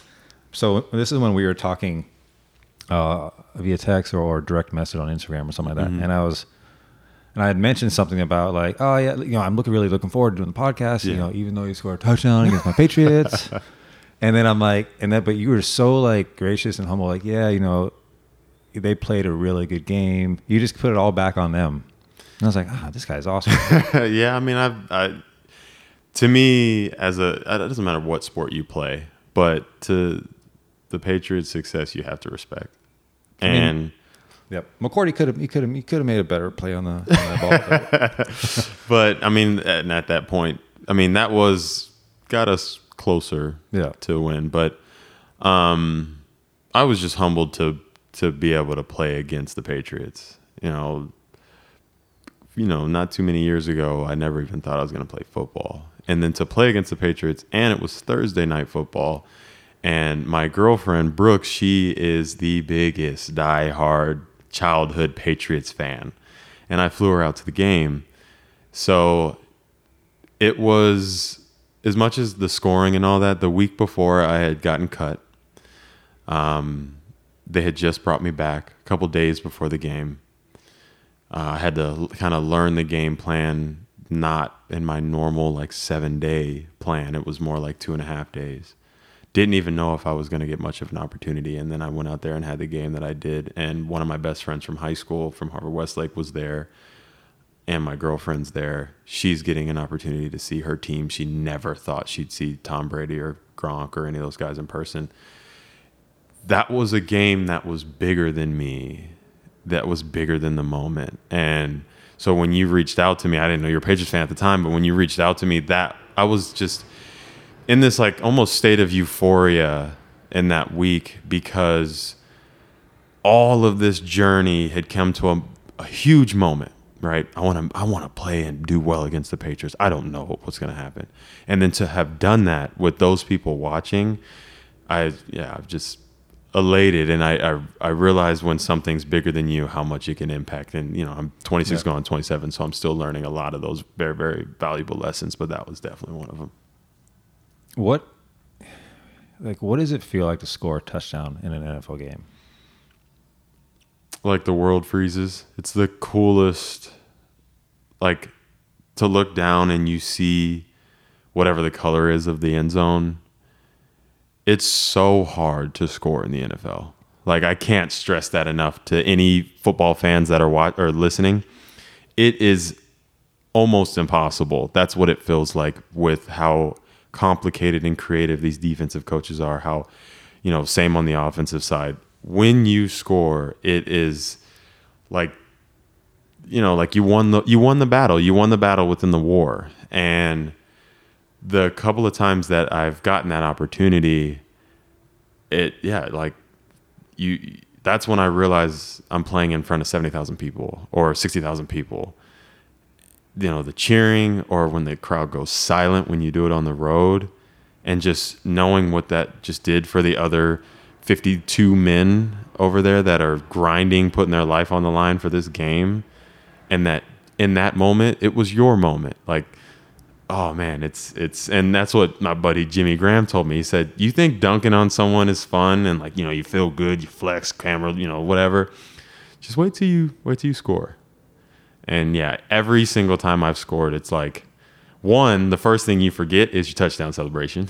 That's the first thing that goes. You're like, I was game planning, I was doing my little dance. You got it in your back pocket. Oh yeah, but the moment you score, it's like, oh, I'm here. I don't have to like go and get back in the huddle, or nothing is happening. And whoa, that's 6 points. And I know I'm going to be on TV from this. It's the National Football League.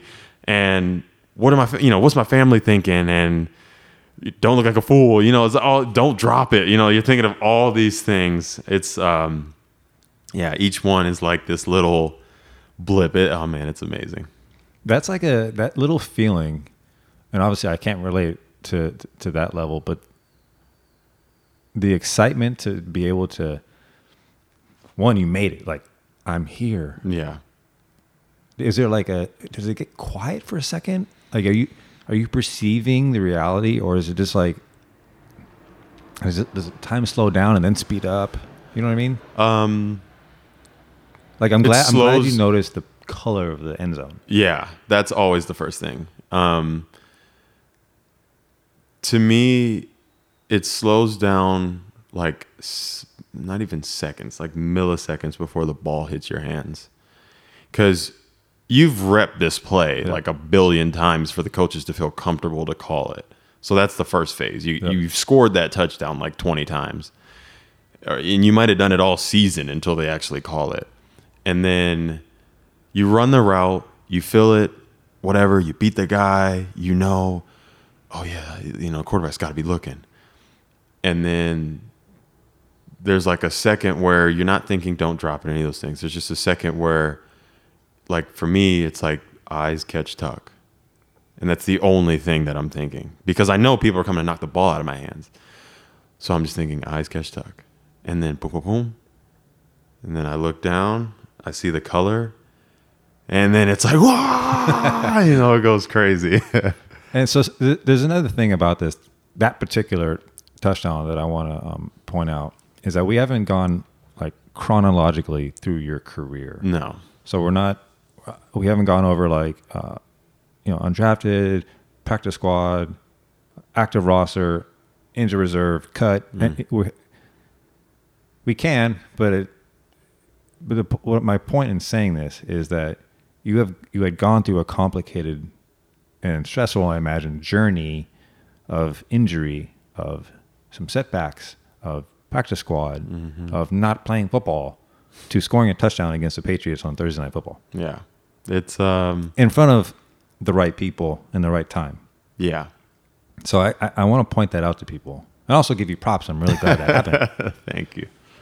The business of the NFL is kind of nasty, and it has to be, right? But when you're going through Like, does anything you do in the NFL feel, in a way, like extra credit? Like, I was a basketball player, and now whatever's happening here is kind of like extra credit. There's times, but the biggest challenge with professional football honestly, I would say this 95% of professional football at least is handling stress. You got long hours, all these meetings, you practice for a couple hours, and then you have another round of meetings where basically everyone tells you that you did everything wrong. And then you go back the next day and you try and fix it and show the coaches, the scouts, the general manager, the owner, your teammates that you're listening and you actually want to be here.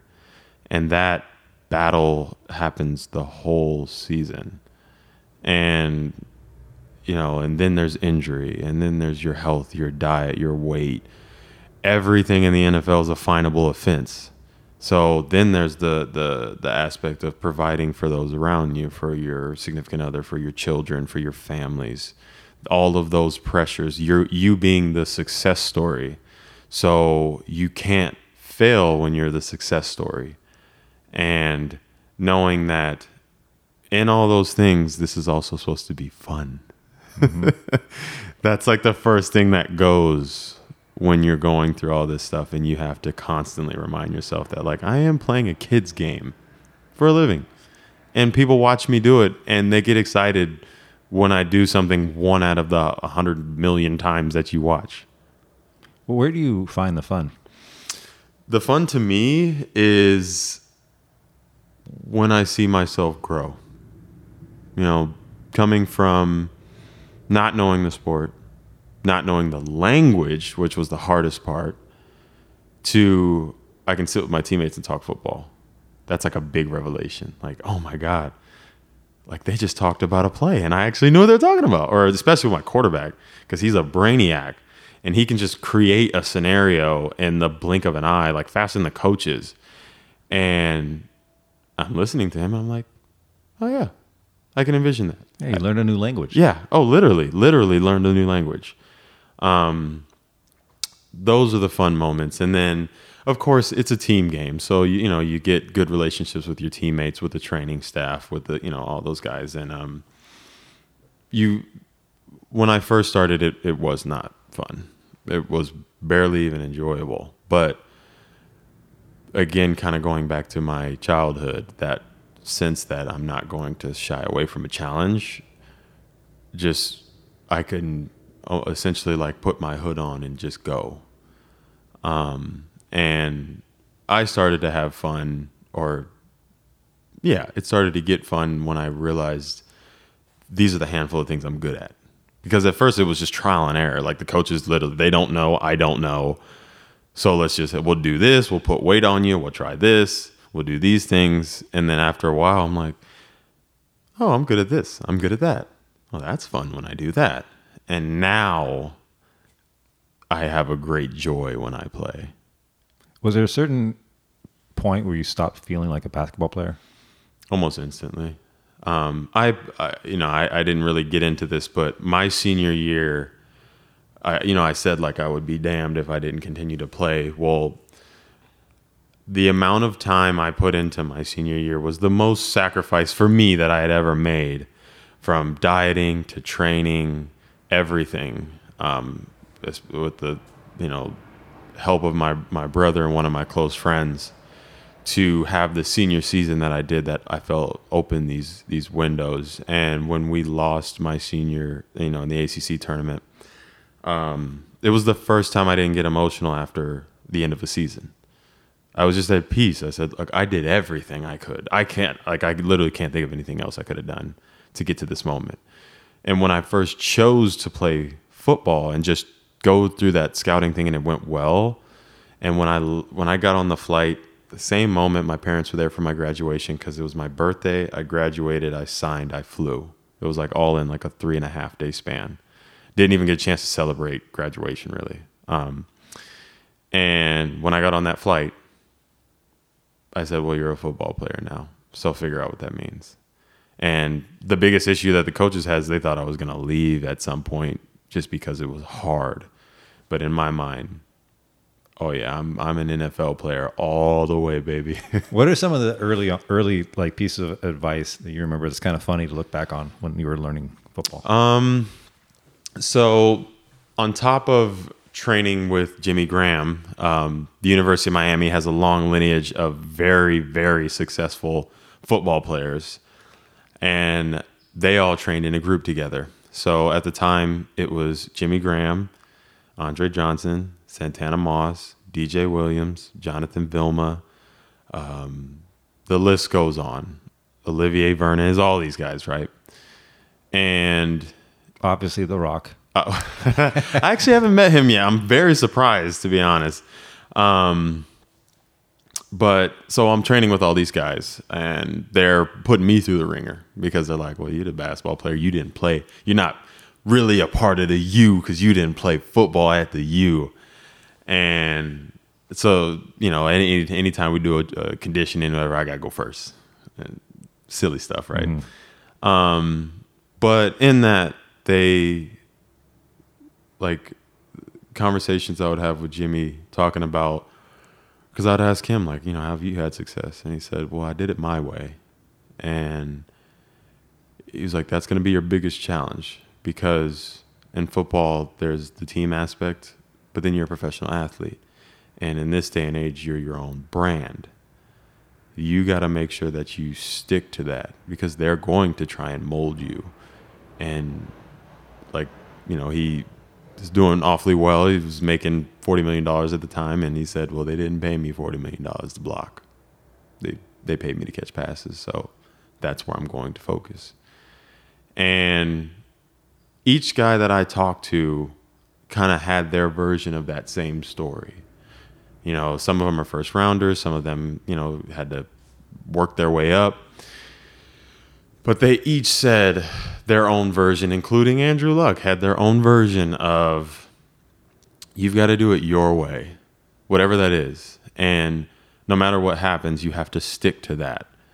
And it may seem bleak at times, or, may go awry, but you fix it and make sure it blesses you. And that, I feel like, was constantly reinforced, even to this day when I went through my injuries and all those things. So that's been like a good message. Football has a lot of quotes and stuff because they, kind of relate football to war and things like that. So, but that's been the one that's stuck to me. And it's also been, in a way, my challenge, because I've always been like the ultimate teammate. I'm always there for you. I want to build my teammates up.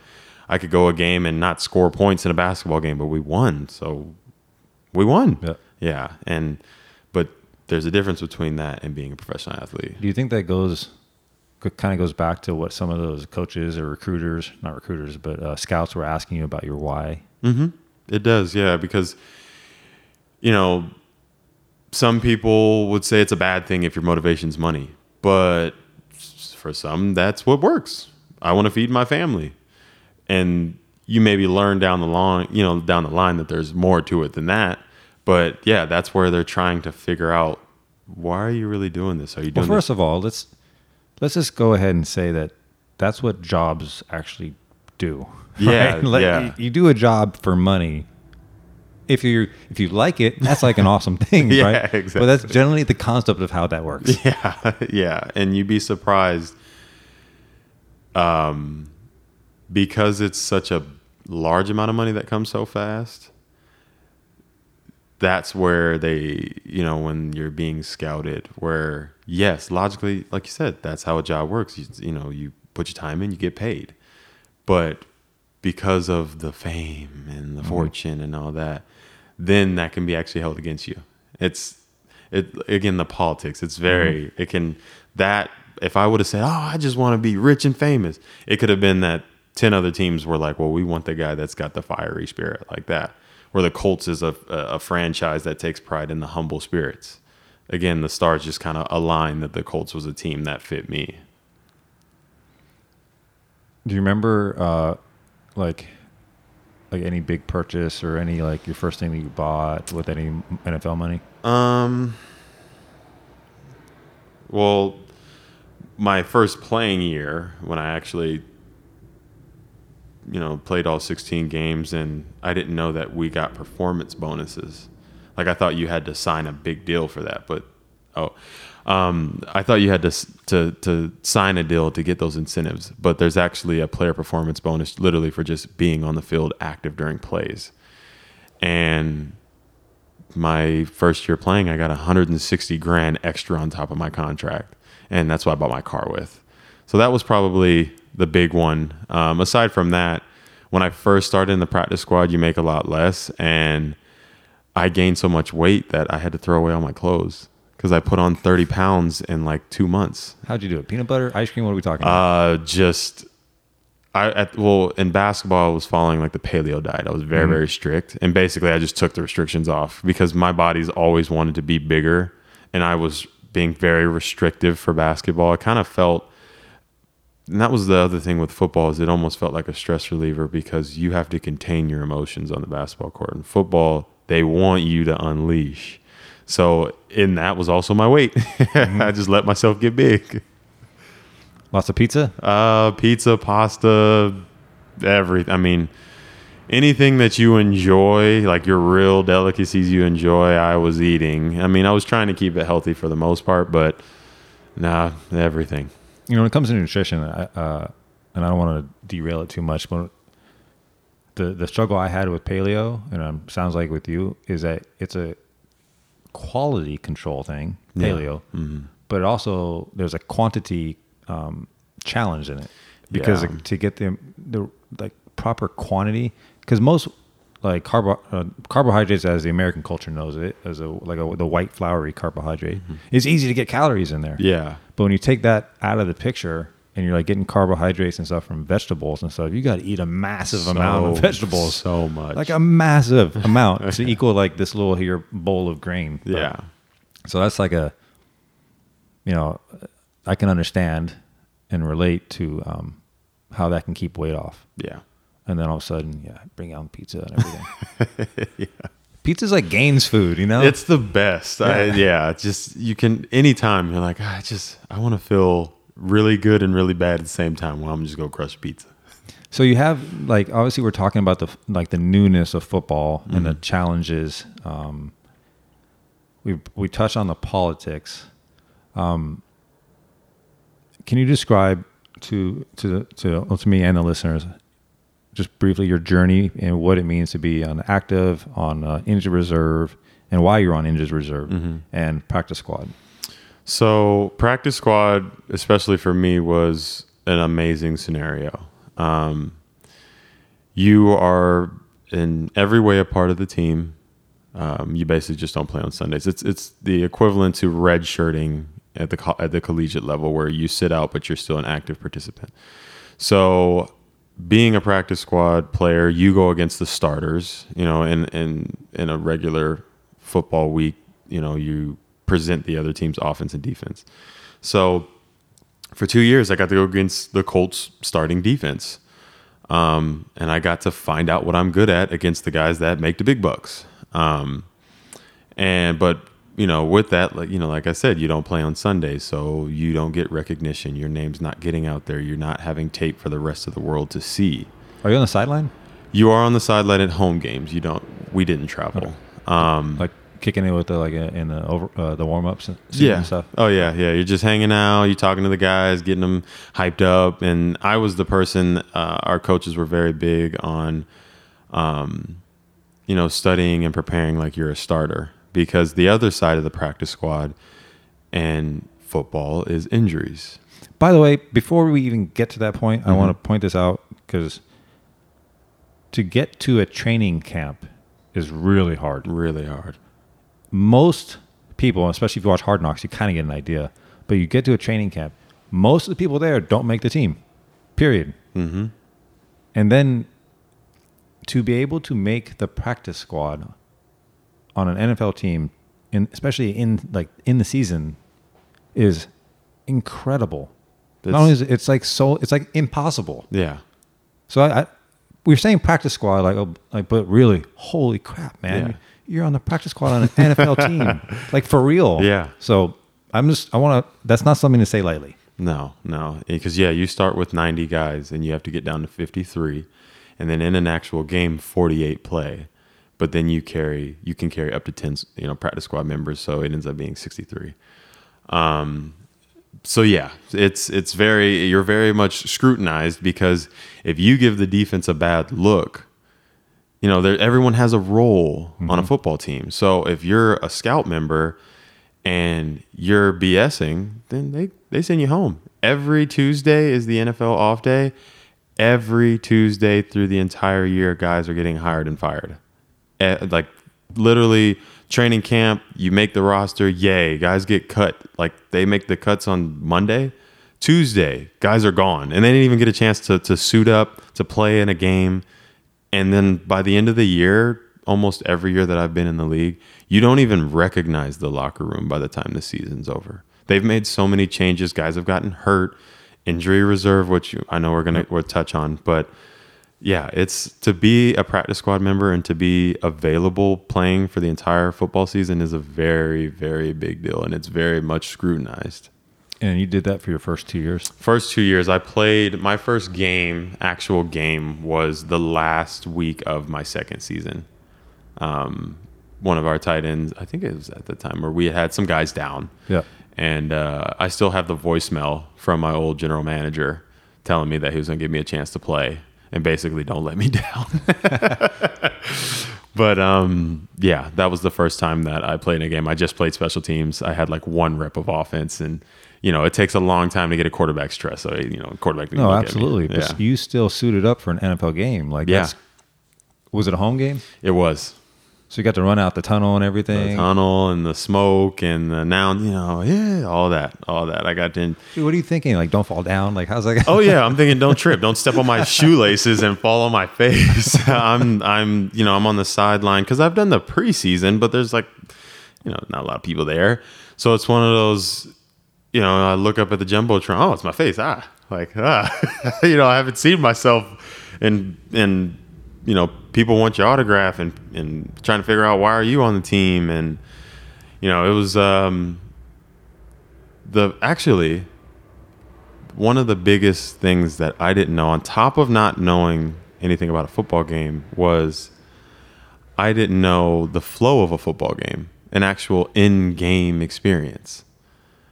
I hadn't actually been, I've practiced for years preseason, but I hadn't gone through the actual ebbs and flows. I've only watched them on the sideline. So I didn't have a routine. I didn't have a warm-up routine. I didn't have a mid-game halftime routine. I didn't really have much. I had somewhat of a post-game routine, but I never played a sport where you're there for like 4 hours. There was all these things that started to come up as my first game came, and I'm literally still working on them today. It's never perfect, right? No, never ever. When did the injuries come? Injuries came after my first full season playing. So my first year, played all 16 games, scored my first touchdown, blah, blah.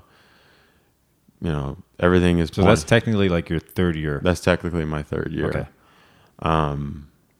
All signs are pointing up. So now I'm going into year 4. And early in training camp, normal day. I don't recall anything in specific happening, but I get back to my locker. I look down and my knee is as big as my quad. No pain, but it's humongous. And ended up having to go and get surgery and start that whole process. And in my mind, I had never had surgery before. I broke my nose and had it fixed, but that's nothing serious. But this is my first time being operated on and having to really go through rehab. And it was a very bumpy ride. My body didn't respond well. I had a lot of mental challenges, family challenges. I was used to always competing, having to teach myself how to walk. A lot of those things, they really ate at me. And then when I finally got back going, after all this rehab and all that, then I just was very aware that my body, it was like when you pull out your charger cord and it's tangled. That's what my body felt like. It was like I got the tools back for the most part, getting it strong, all that good stuff. But it's like I'm walking straight, but I feel like I'm walking sideways because my body's like, well, we haven't done this. And muscles have turned off and they're still waking up and all these things. And that's your nervous system. Yeah. And I just didn't know that that's a part of recovery because I'd never gone through it. And like my mom's had both her knees replaced, but she's not playing professional sports. And yeah, it was just now, I feel like I could be a spokesperson on how to take care of a knee, but I mean, you still, when you're on injury reserve as a football player, there's this pressure that you need to come back and be better than you once were, or as close to where you left off. And there's also a pressure to, we want you to rehab. We want you to get right. But we want you back as fast as you can go. And there's an inner struggle with, am I being a bad teammate if I take more time? Or am I letting someone down by taking more time? Because the season's so finite. You get 16 opportunities, And it's this 4 months where all the pressure's on. And after the year I'd had previously, there had been some changes to our roster to really kind of open up the floodgates for me. I felt like it was my big break. Everything kind of felt like it hadn't gone right. Yeah, they had let go of a tight end, right? Yeah, they had let go of a tight end. He joined your Patriots and had, I'm so happy for him that he's now a champion. But some changes have been made, and I'm like, oh wow, I got a role now. Like we were talking about coaches and people supporting you and all that. Well, this was the first time I had a designed role. I knew what I was supposed to do to be a credible player on this team, and then it all just went away, and I didn't even really know why. So then I had to find out, what happened to my body. So it was very daunting as trying to, I'd never been on pain medication, and I was irritable. And I'm a very happy guy. I mean, it's, I've been angry only like a handful of times in my life. And I'm irritable. I don't want to be around people. I just feel miserable, and then I'm trying not to sit there and say, what was me. So it was daunting. You're grieving. Mm-hmm. You're grieving a crack in your identity. Yeah. You lost your purpose. Mm-hmm. Yeah, everything in my life, since about age 10 has been revolved around sports and my body and getting it right. And I was the rehab junkie. And now I have this injury, and I went from being the available healthy guy to now they are labeling me as injury prone. It's like the worst words in the sports vocabulary, is that they always say in football, your best ability is availability. And now I'm having trouble being available. What do I do from here? Did anything click? Yes. So as my body started to feel better, and I actually was working with the amazing physical therapist by the name of Dr. Judy Seto. She was the Lakers team doctor. I know exactly who she is. Yeah, she's amazing. Yeah. I started working with her out in LA, and she was the one that kind of brought to my attention, like, you have been putting in twice the effort and getting half the results. So we got to fix that. And that was kind of like my come to moment. And since then, in my, transition out of my rehab state, that's been my goal, is to figure out how to get the most with my time and with my dedication instead of just like aimlessly running around. Yep. But there's also, how is it now? We good? We running around? Frolicking about? Oh yeah. We're good now. Yeah.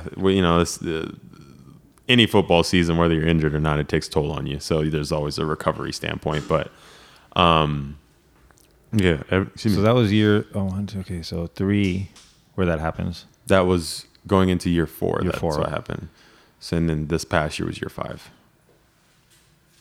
And is that the most amount of time? And you're able to stay in the Colts program at that time. Mm-hmm.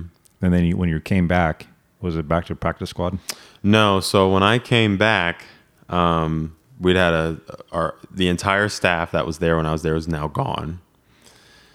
And it's back at training camp. And now it's impress these people that don't know anything about me. It's literally like a reliving my sophomore year of college. It's like Andrew, good teammate of mine, has all these great things to say. And they're like, but we just don't know you. So I guess we'll see what happens. And I did enough. I didn't think they were going to keep me.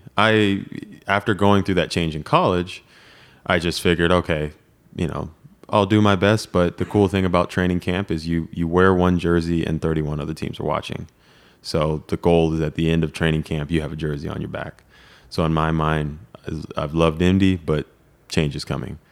And they kept me. I was literally told my girlfriend, I don't even know how to feel. After that camp, were you on the active roster? Yeah, I was on the active Sweet. roster. Yeah, I made it. The knee's good enough to keep going. It's getting better as every day.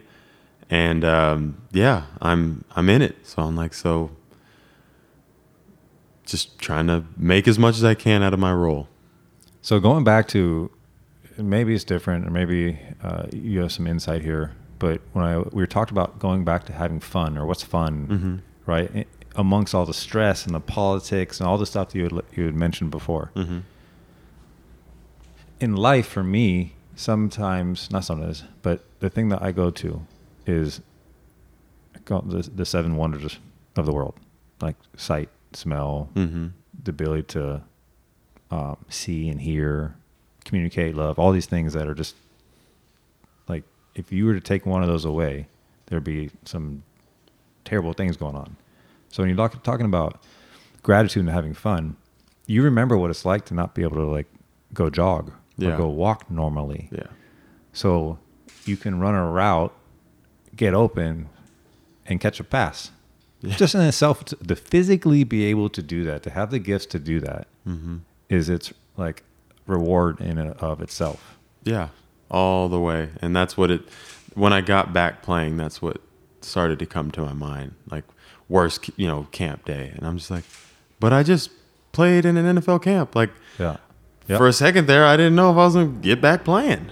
And I'm running past guys now. Like, and I'm healthy and I lay down and my body's fine. Like, oh my gosh. What, where are you at now? So I'm a restricted free agent.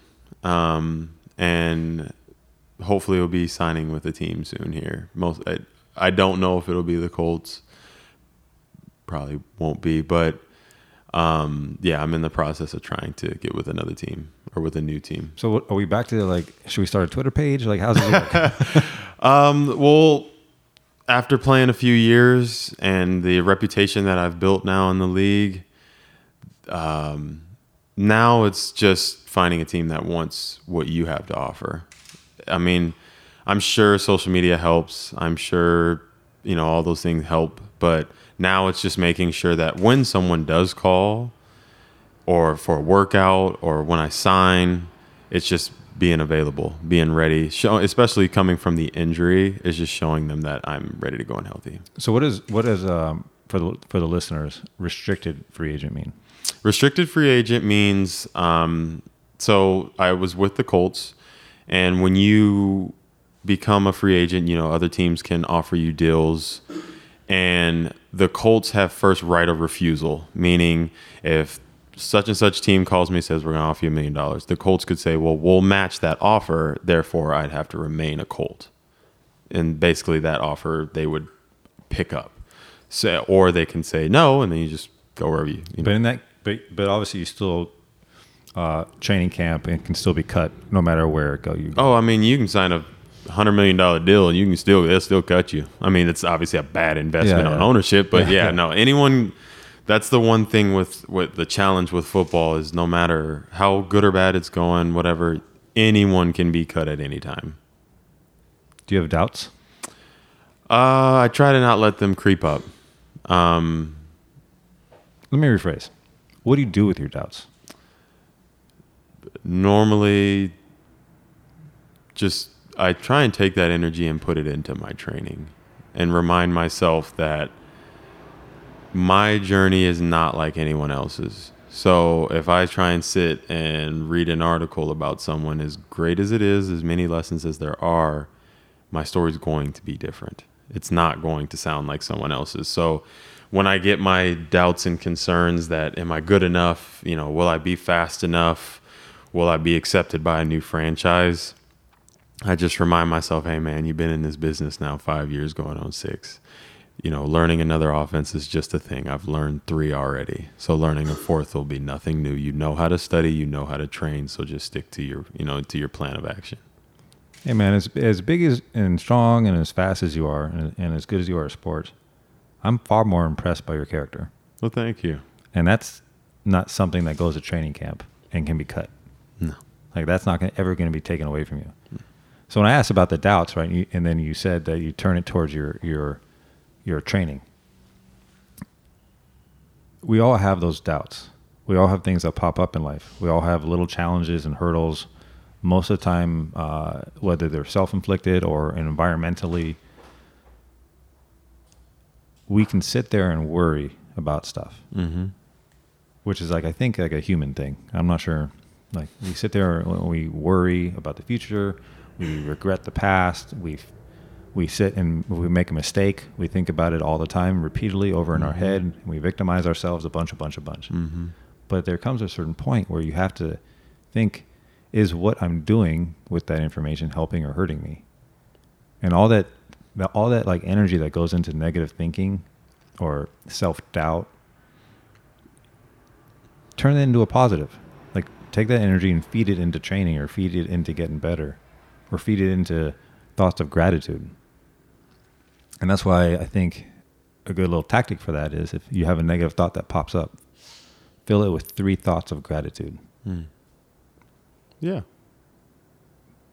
So like, oh my gosh, I don't know if I'm going to be on the Colts next year. Holy smokes, I'm playing football in the NFL. I have all these opportunities, and I might end up in a better situation than I've ever been in. Bam. I don't know. Yeah, exactly. And that's just me. The other thing is, there's a lot, and I've looked at interviews, I've listened to little podcasts and people talking about you, and that is that you have a high production premium, I think is the stat, right? Yeah. Unique set of skills, of athleticism, of speed, of the soft hands. And I think obviously you're still in it. It wasn't like an experiment for 1 year and it didn't work. Hey, can we turn this basketball player into a football player? Yeah. To be able to like even hover around the NFL for 5 years is like super solid.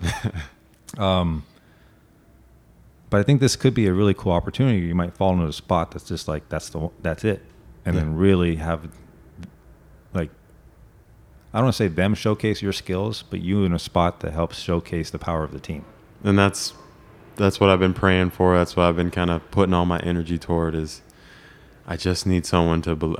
I need one team to just believe in me, and they don't have to sit there and micromanage. I will get the job done. Just give me that opportunity. And that was the challenge. Is it presented itself, and then I had an injury. So it's almost trying not to live in the past, but chasing and knowing when that moment comes, how to seize it. All right. So I actually wrote this down at some point when I was preparing for this, which the whole preparation process, I like enjoy the actual process, right? But then being able to look up and study and do everything that was like related to you was very enjoyable for me. I don't know. It's like, he's such a good dude that to me it was like, this is awesome. And I was like almost like, I don't want to sit down with him. I actually just want to keep studying and watching all this stuff. But something came up and I wrote this down. And these were some tips to overcome setbacks. And it kind of danced the line between when things happen, you can accept or resent them. Mm-hmm. That's from my book behind me, Art of Living. But also, you can choose to be a victim or a victor. right? It's up to you. Yeah. So a couple things that came up, and I'm just going to share this with the listeners, was give yourself time. So there's strength in the struggle and always learning. And I know you had spoken about being a sponge. Mm-hmm. It goes back to the term Shoshin, which is a Zen mindset of a beginner's mind. If you always have a beginner's mind, you have endless possibilities. As soon as you close that off and become a fixed mindset, you stop growing. Yeah. The other tip is don't panic and control your emotions. So you're talking about the NFL and how it's an emotional control game. Yeah. Right? Big time. Dealing with the stress, dealing with the ebbs and flows, the ups and downs, the hours. None of it is really built to make you feel good. Right? No, not at all. But being in control of those emotions and understanding how to regulate your emotions and understand that you can stabilize your attention. Doesn't matter if there's 70,000 fans screaming or just you by yourself out on the field. The next thing is make peace with everything that happens. That's the hardest part. So I'll go a step further. Having a love of fate and choosing to use everything that's thrown at you is for fire, for fuel for that. And if you have a love of fate and you're using everything that happens as fuel, you're essentially unconquerable. Like you're the beholder of this here Excalibur, right? You become unconquerable. Yeah. So making peace with what happens, because you can't control it, right? Not at all. And the other thing was being, and this you're nailing, but being rooted in gratitude and how you grow into the wind. I recently did a whole post on social media about a tree and how the trees in storms like grow deeper roots. And like rooted, I say be rooted in gratitude, but the soil is like the appreciation. Oh, I never thought of it that way. Well, think about this. Think about like your family roots are so deep and strong that do you think anything that you go through in life is going to phase like the tree? No, not at all. Right? That's what I'm saying. Yeah. Yeah. So in a way, like what's really going to hurt you? Like you have such like deep roots. You're already there, man. Thanks. So like, I hope you identify as more than just a football player, just more than an athlete. I'll say this it's always interesting when you tell somebody that you play professional sports. The reactions can be a wide bandwidth of responses. And the first thing I say, I play in the NFL. Oh my God. I said, but just remember, it's just a job. It's only going to be here for a little bit. It'll be over, and you'll never even remember that I played in the NFL. I'm just a guy that's trying to feed my family, and that's it. Are you happy? Extremely. Yeah. There's a lot of challenges as I've, going down this path, but extremely happy. I got great relationship, a couple animals back at home I enjoy greatly. My relationship with my brother, he just had a baby boy, and seeing him as a father, and I'm first time being an uncle. So there's a lot of very positive things in my personal life. It was said to me before you came on that you're like dancing the line of greatness. As far as the NFL, like in that role. Yeah. But I would say I kind of disagree. I think you're already there. And whether that remains to be seen on like the perception of coaching staff and whatnot and stuff in the NFL, we'll see. Yeah. Because you're already there. It's just a matter of being plugged into the right political framework, in my opinion. That's what it's felt like. And I'll watch games and I'm like, that's what I do. I like I said, I just need that one team that believes in me, and I'll do the work. So I've just tried to, like you said, in those moments of doubt, remind myself of all of the many blessings, and then all of a sudden I'm not thinking of those things anymore. Amor fati. That's the coin back there. It's the love of fate. In Latin, in some fancy term. If somebody wants to follow along on your journey, how do they do that? Instagram would be the best way. I'll say this: I need to be more active. I've, kind of how you spoke about finding a passion to do these podcasts. For me, it's sometimes finding a passion to want to post on Instagram. Like I get it, how you can market yourself. But if I'm not really convicted, I don't really want to say anything. So, but I will say that's the best way. And I'm currently working on finding unique ways to appeal to who's listening, who's watching, who's reading. Aside from that, I would say I have a Twitter. I don't really use it a whole lot, but I would say probably Instagram's the best way. And what's the handle? Swooperstar86. Just a little fun. Yeah. Fun on my name, yeah. So, first of all, posting in itself, like, you don't really come across as a very vain person. And sometimes doing stuff on social media can feel that way, especially doing pictures of yourself. It's Yeah. But you have, I'm sure, like a good fan base, and you're the type of person that should be out there.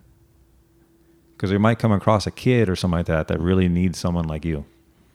And so, I don't know, man, maybe like think about or focus on who you're talking to. I don't know if it's going to help framework. I'll have to work on it. Something to think about. Yeah. One of the recent things I feel like if you met me, you'd think I'm doing, but I actually haven't been doing, is like writing in a journal. And I just started doing a couple weeks ago. That's awesome. Yeah. And it's like life-changing. Like, I feel like I get so much more done with my day. I actually write about what I appreciate, my goals. And like, I know that's something people always do, but sometimes it hits you when it hits you. And I do all my handwritten notes for football, but I was like, I need a personal journal. And I've just started, I said maybe 3 weeks ago. And gosh. Please keep it up. Doesn't have to be all the time or every day. And also make sure you don't lose that thing. Oh, yeah, no. I know that'll be the biggest challenge. 10 years from now or 20 years from now, you're going to find it, and it's going to be very entertaining. Yeah. It's going to be a very, like to be able to look back at like a younger you and how you were thinking then. Because all that stuff's going to change and grow. Oh, yeah. I found a little spiral notebook where I used to keep all my workouts and stuff from college. Mm-hmm. So like my weight training, my track workouts, and then my football workouts, and then my notes. Mm-hmm. Like I remember I was like, hey, I was having, I noticed that I was stronger catching like on my right side with my right hand on top versus the left hand on top. So, I'm trying to describe it for, I guess, for the listener, you guys can figure it out. But either way, one side was weaker than the other. And I remember writing notes about that. And I'm like, and then just constantly, and then I was like, caught 100 extra balls on that side. Still feels weird. But it's fun to go back and find it and look back and be like, oh man, that was great. Yeah. I also found some notes that, I'll see if I can find a picture and send it to you. I tore my hamstring in college and it cracked my identity. Ooh. But I found a page where I wrote out my goals when I came back from injury. Mm. And it was like wanting to be the fastest player on the team, to catch every ball at every angle equally, to be able to hamstring curl 60 pounds with my leg, and to be the best that I can be. It was like little things like that. Yeah. And this is a long time ago now. So point being, hang on to your notes. And for the listeners, I recommend you guys doing the same thing. Definitely. And if you got kids, write something for your kids. Well, again, man, much love and much love to your family. Thank you. It's been a blessing. And congrats to your brother. Yeah. I'm so happy for him. His baby boy, he's healthy, he's beautiful. He's gonna be he's in a good family. And to the Patriots, cough, cough, look over here. I hear there's a void at tight end. Still not over that. A couple more tips on overcoming obstacles, and this is something I wanted to share from Marcus Aurelius. Objective judgment, now at this very moment. unselfish action now at this very moment. Willing acceptance now at this very moment of all external events. That's all you need. That's what Marcus Aurelius said. Having objective judgment, unselfish action, and willing acceptance. Well, thank you guys for listening. A little bit of admin stuff. The sissueway.com. We're going to be updating some of the Strength is a Choice shirts. At some point in time here, we're going to do a coffee mug. If you like the show, please jump on iTunes and give a review there. I'm not going to ask for 5 stars or I think it's stars. I want you to be honest if you like it, and then please leave a comment. Those things actually, I do read them and they do matter. They help the show get found in iTunes. I also want to thank Erik and Bijan for bringing him to my attention, but also bringing me out of my little temporary pause here to give me the passion again to record an episode. Now I'm at the basketball hoop outside that I put there on purpose, so I'm gonna go lock them up. But again, thank you guys for listening, and remember, health is wealth, vulnerability is strength, and strength is a choice. You are the master of your fate. You are the captain of your soul. So get up strong, help others get up strong, and be unconquerable. I'm Scott McGee, and this is the Sisu Way.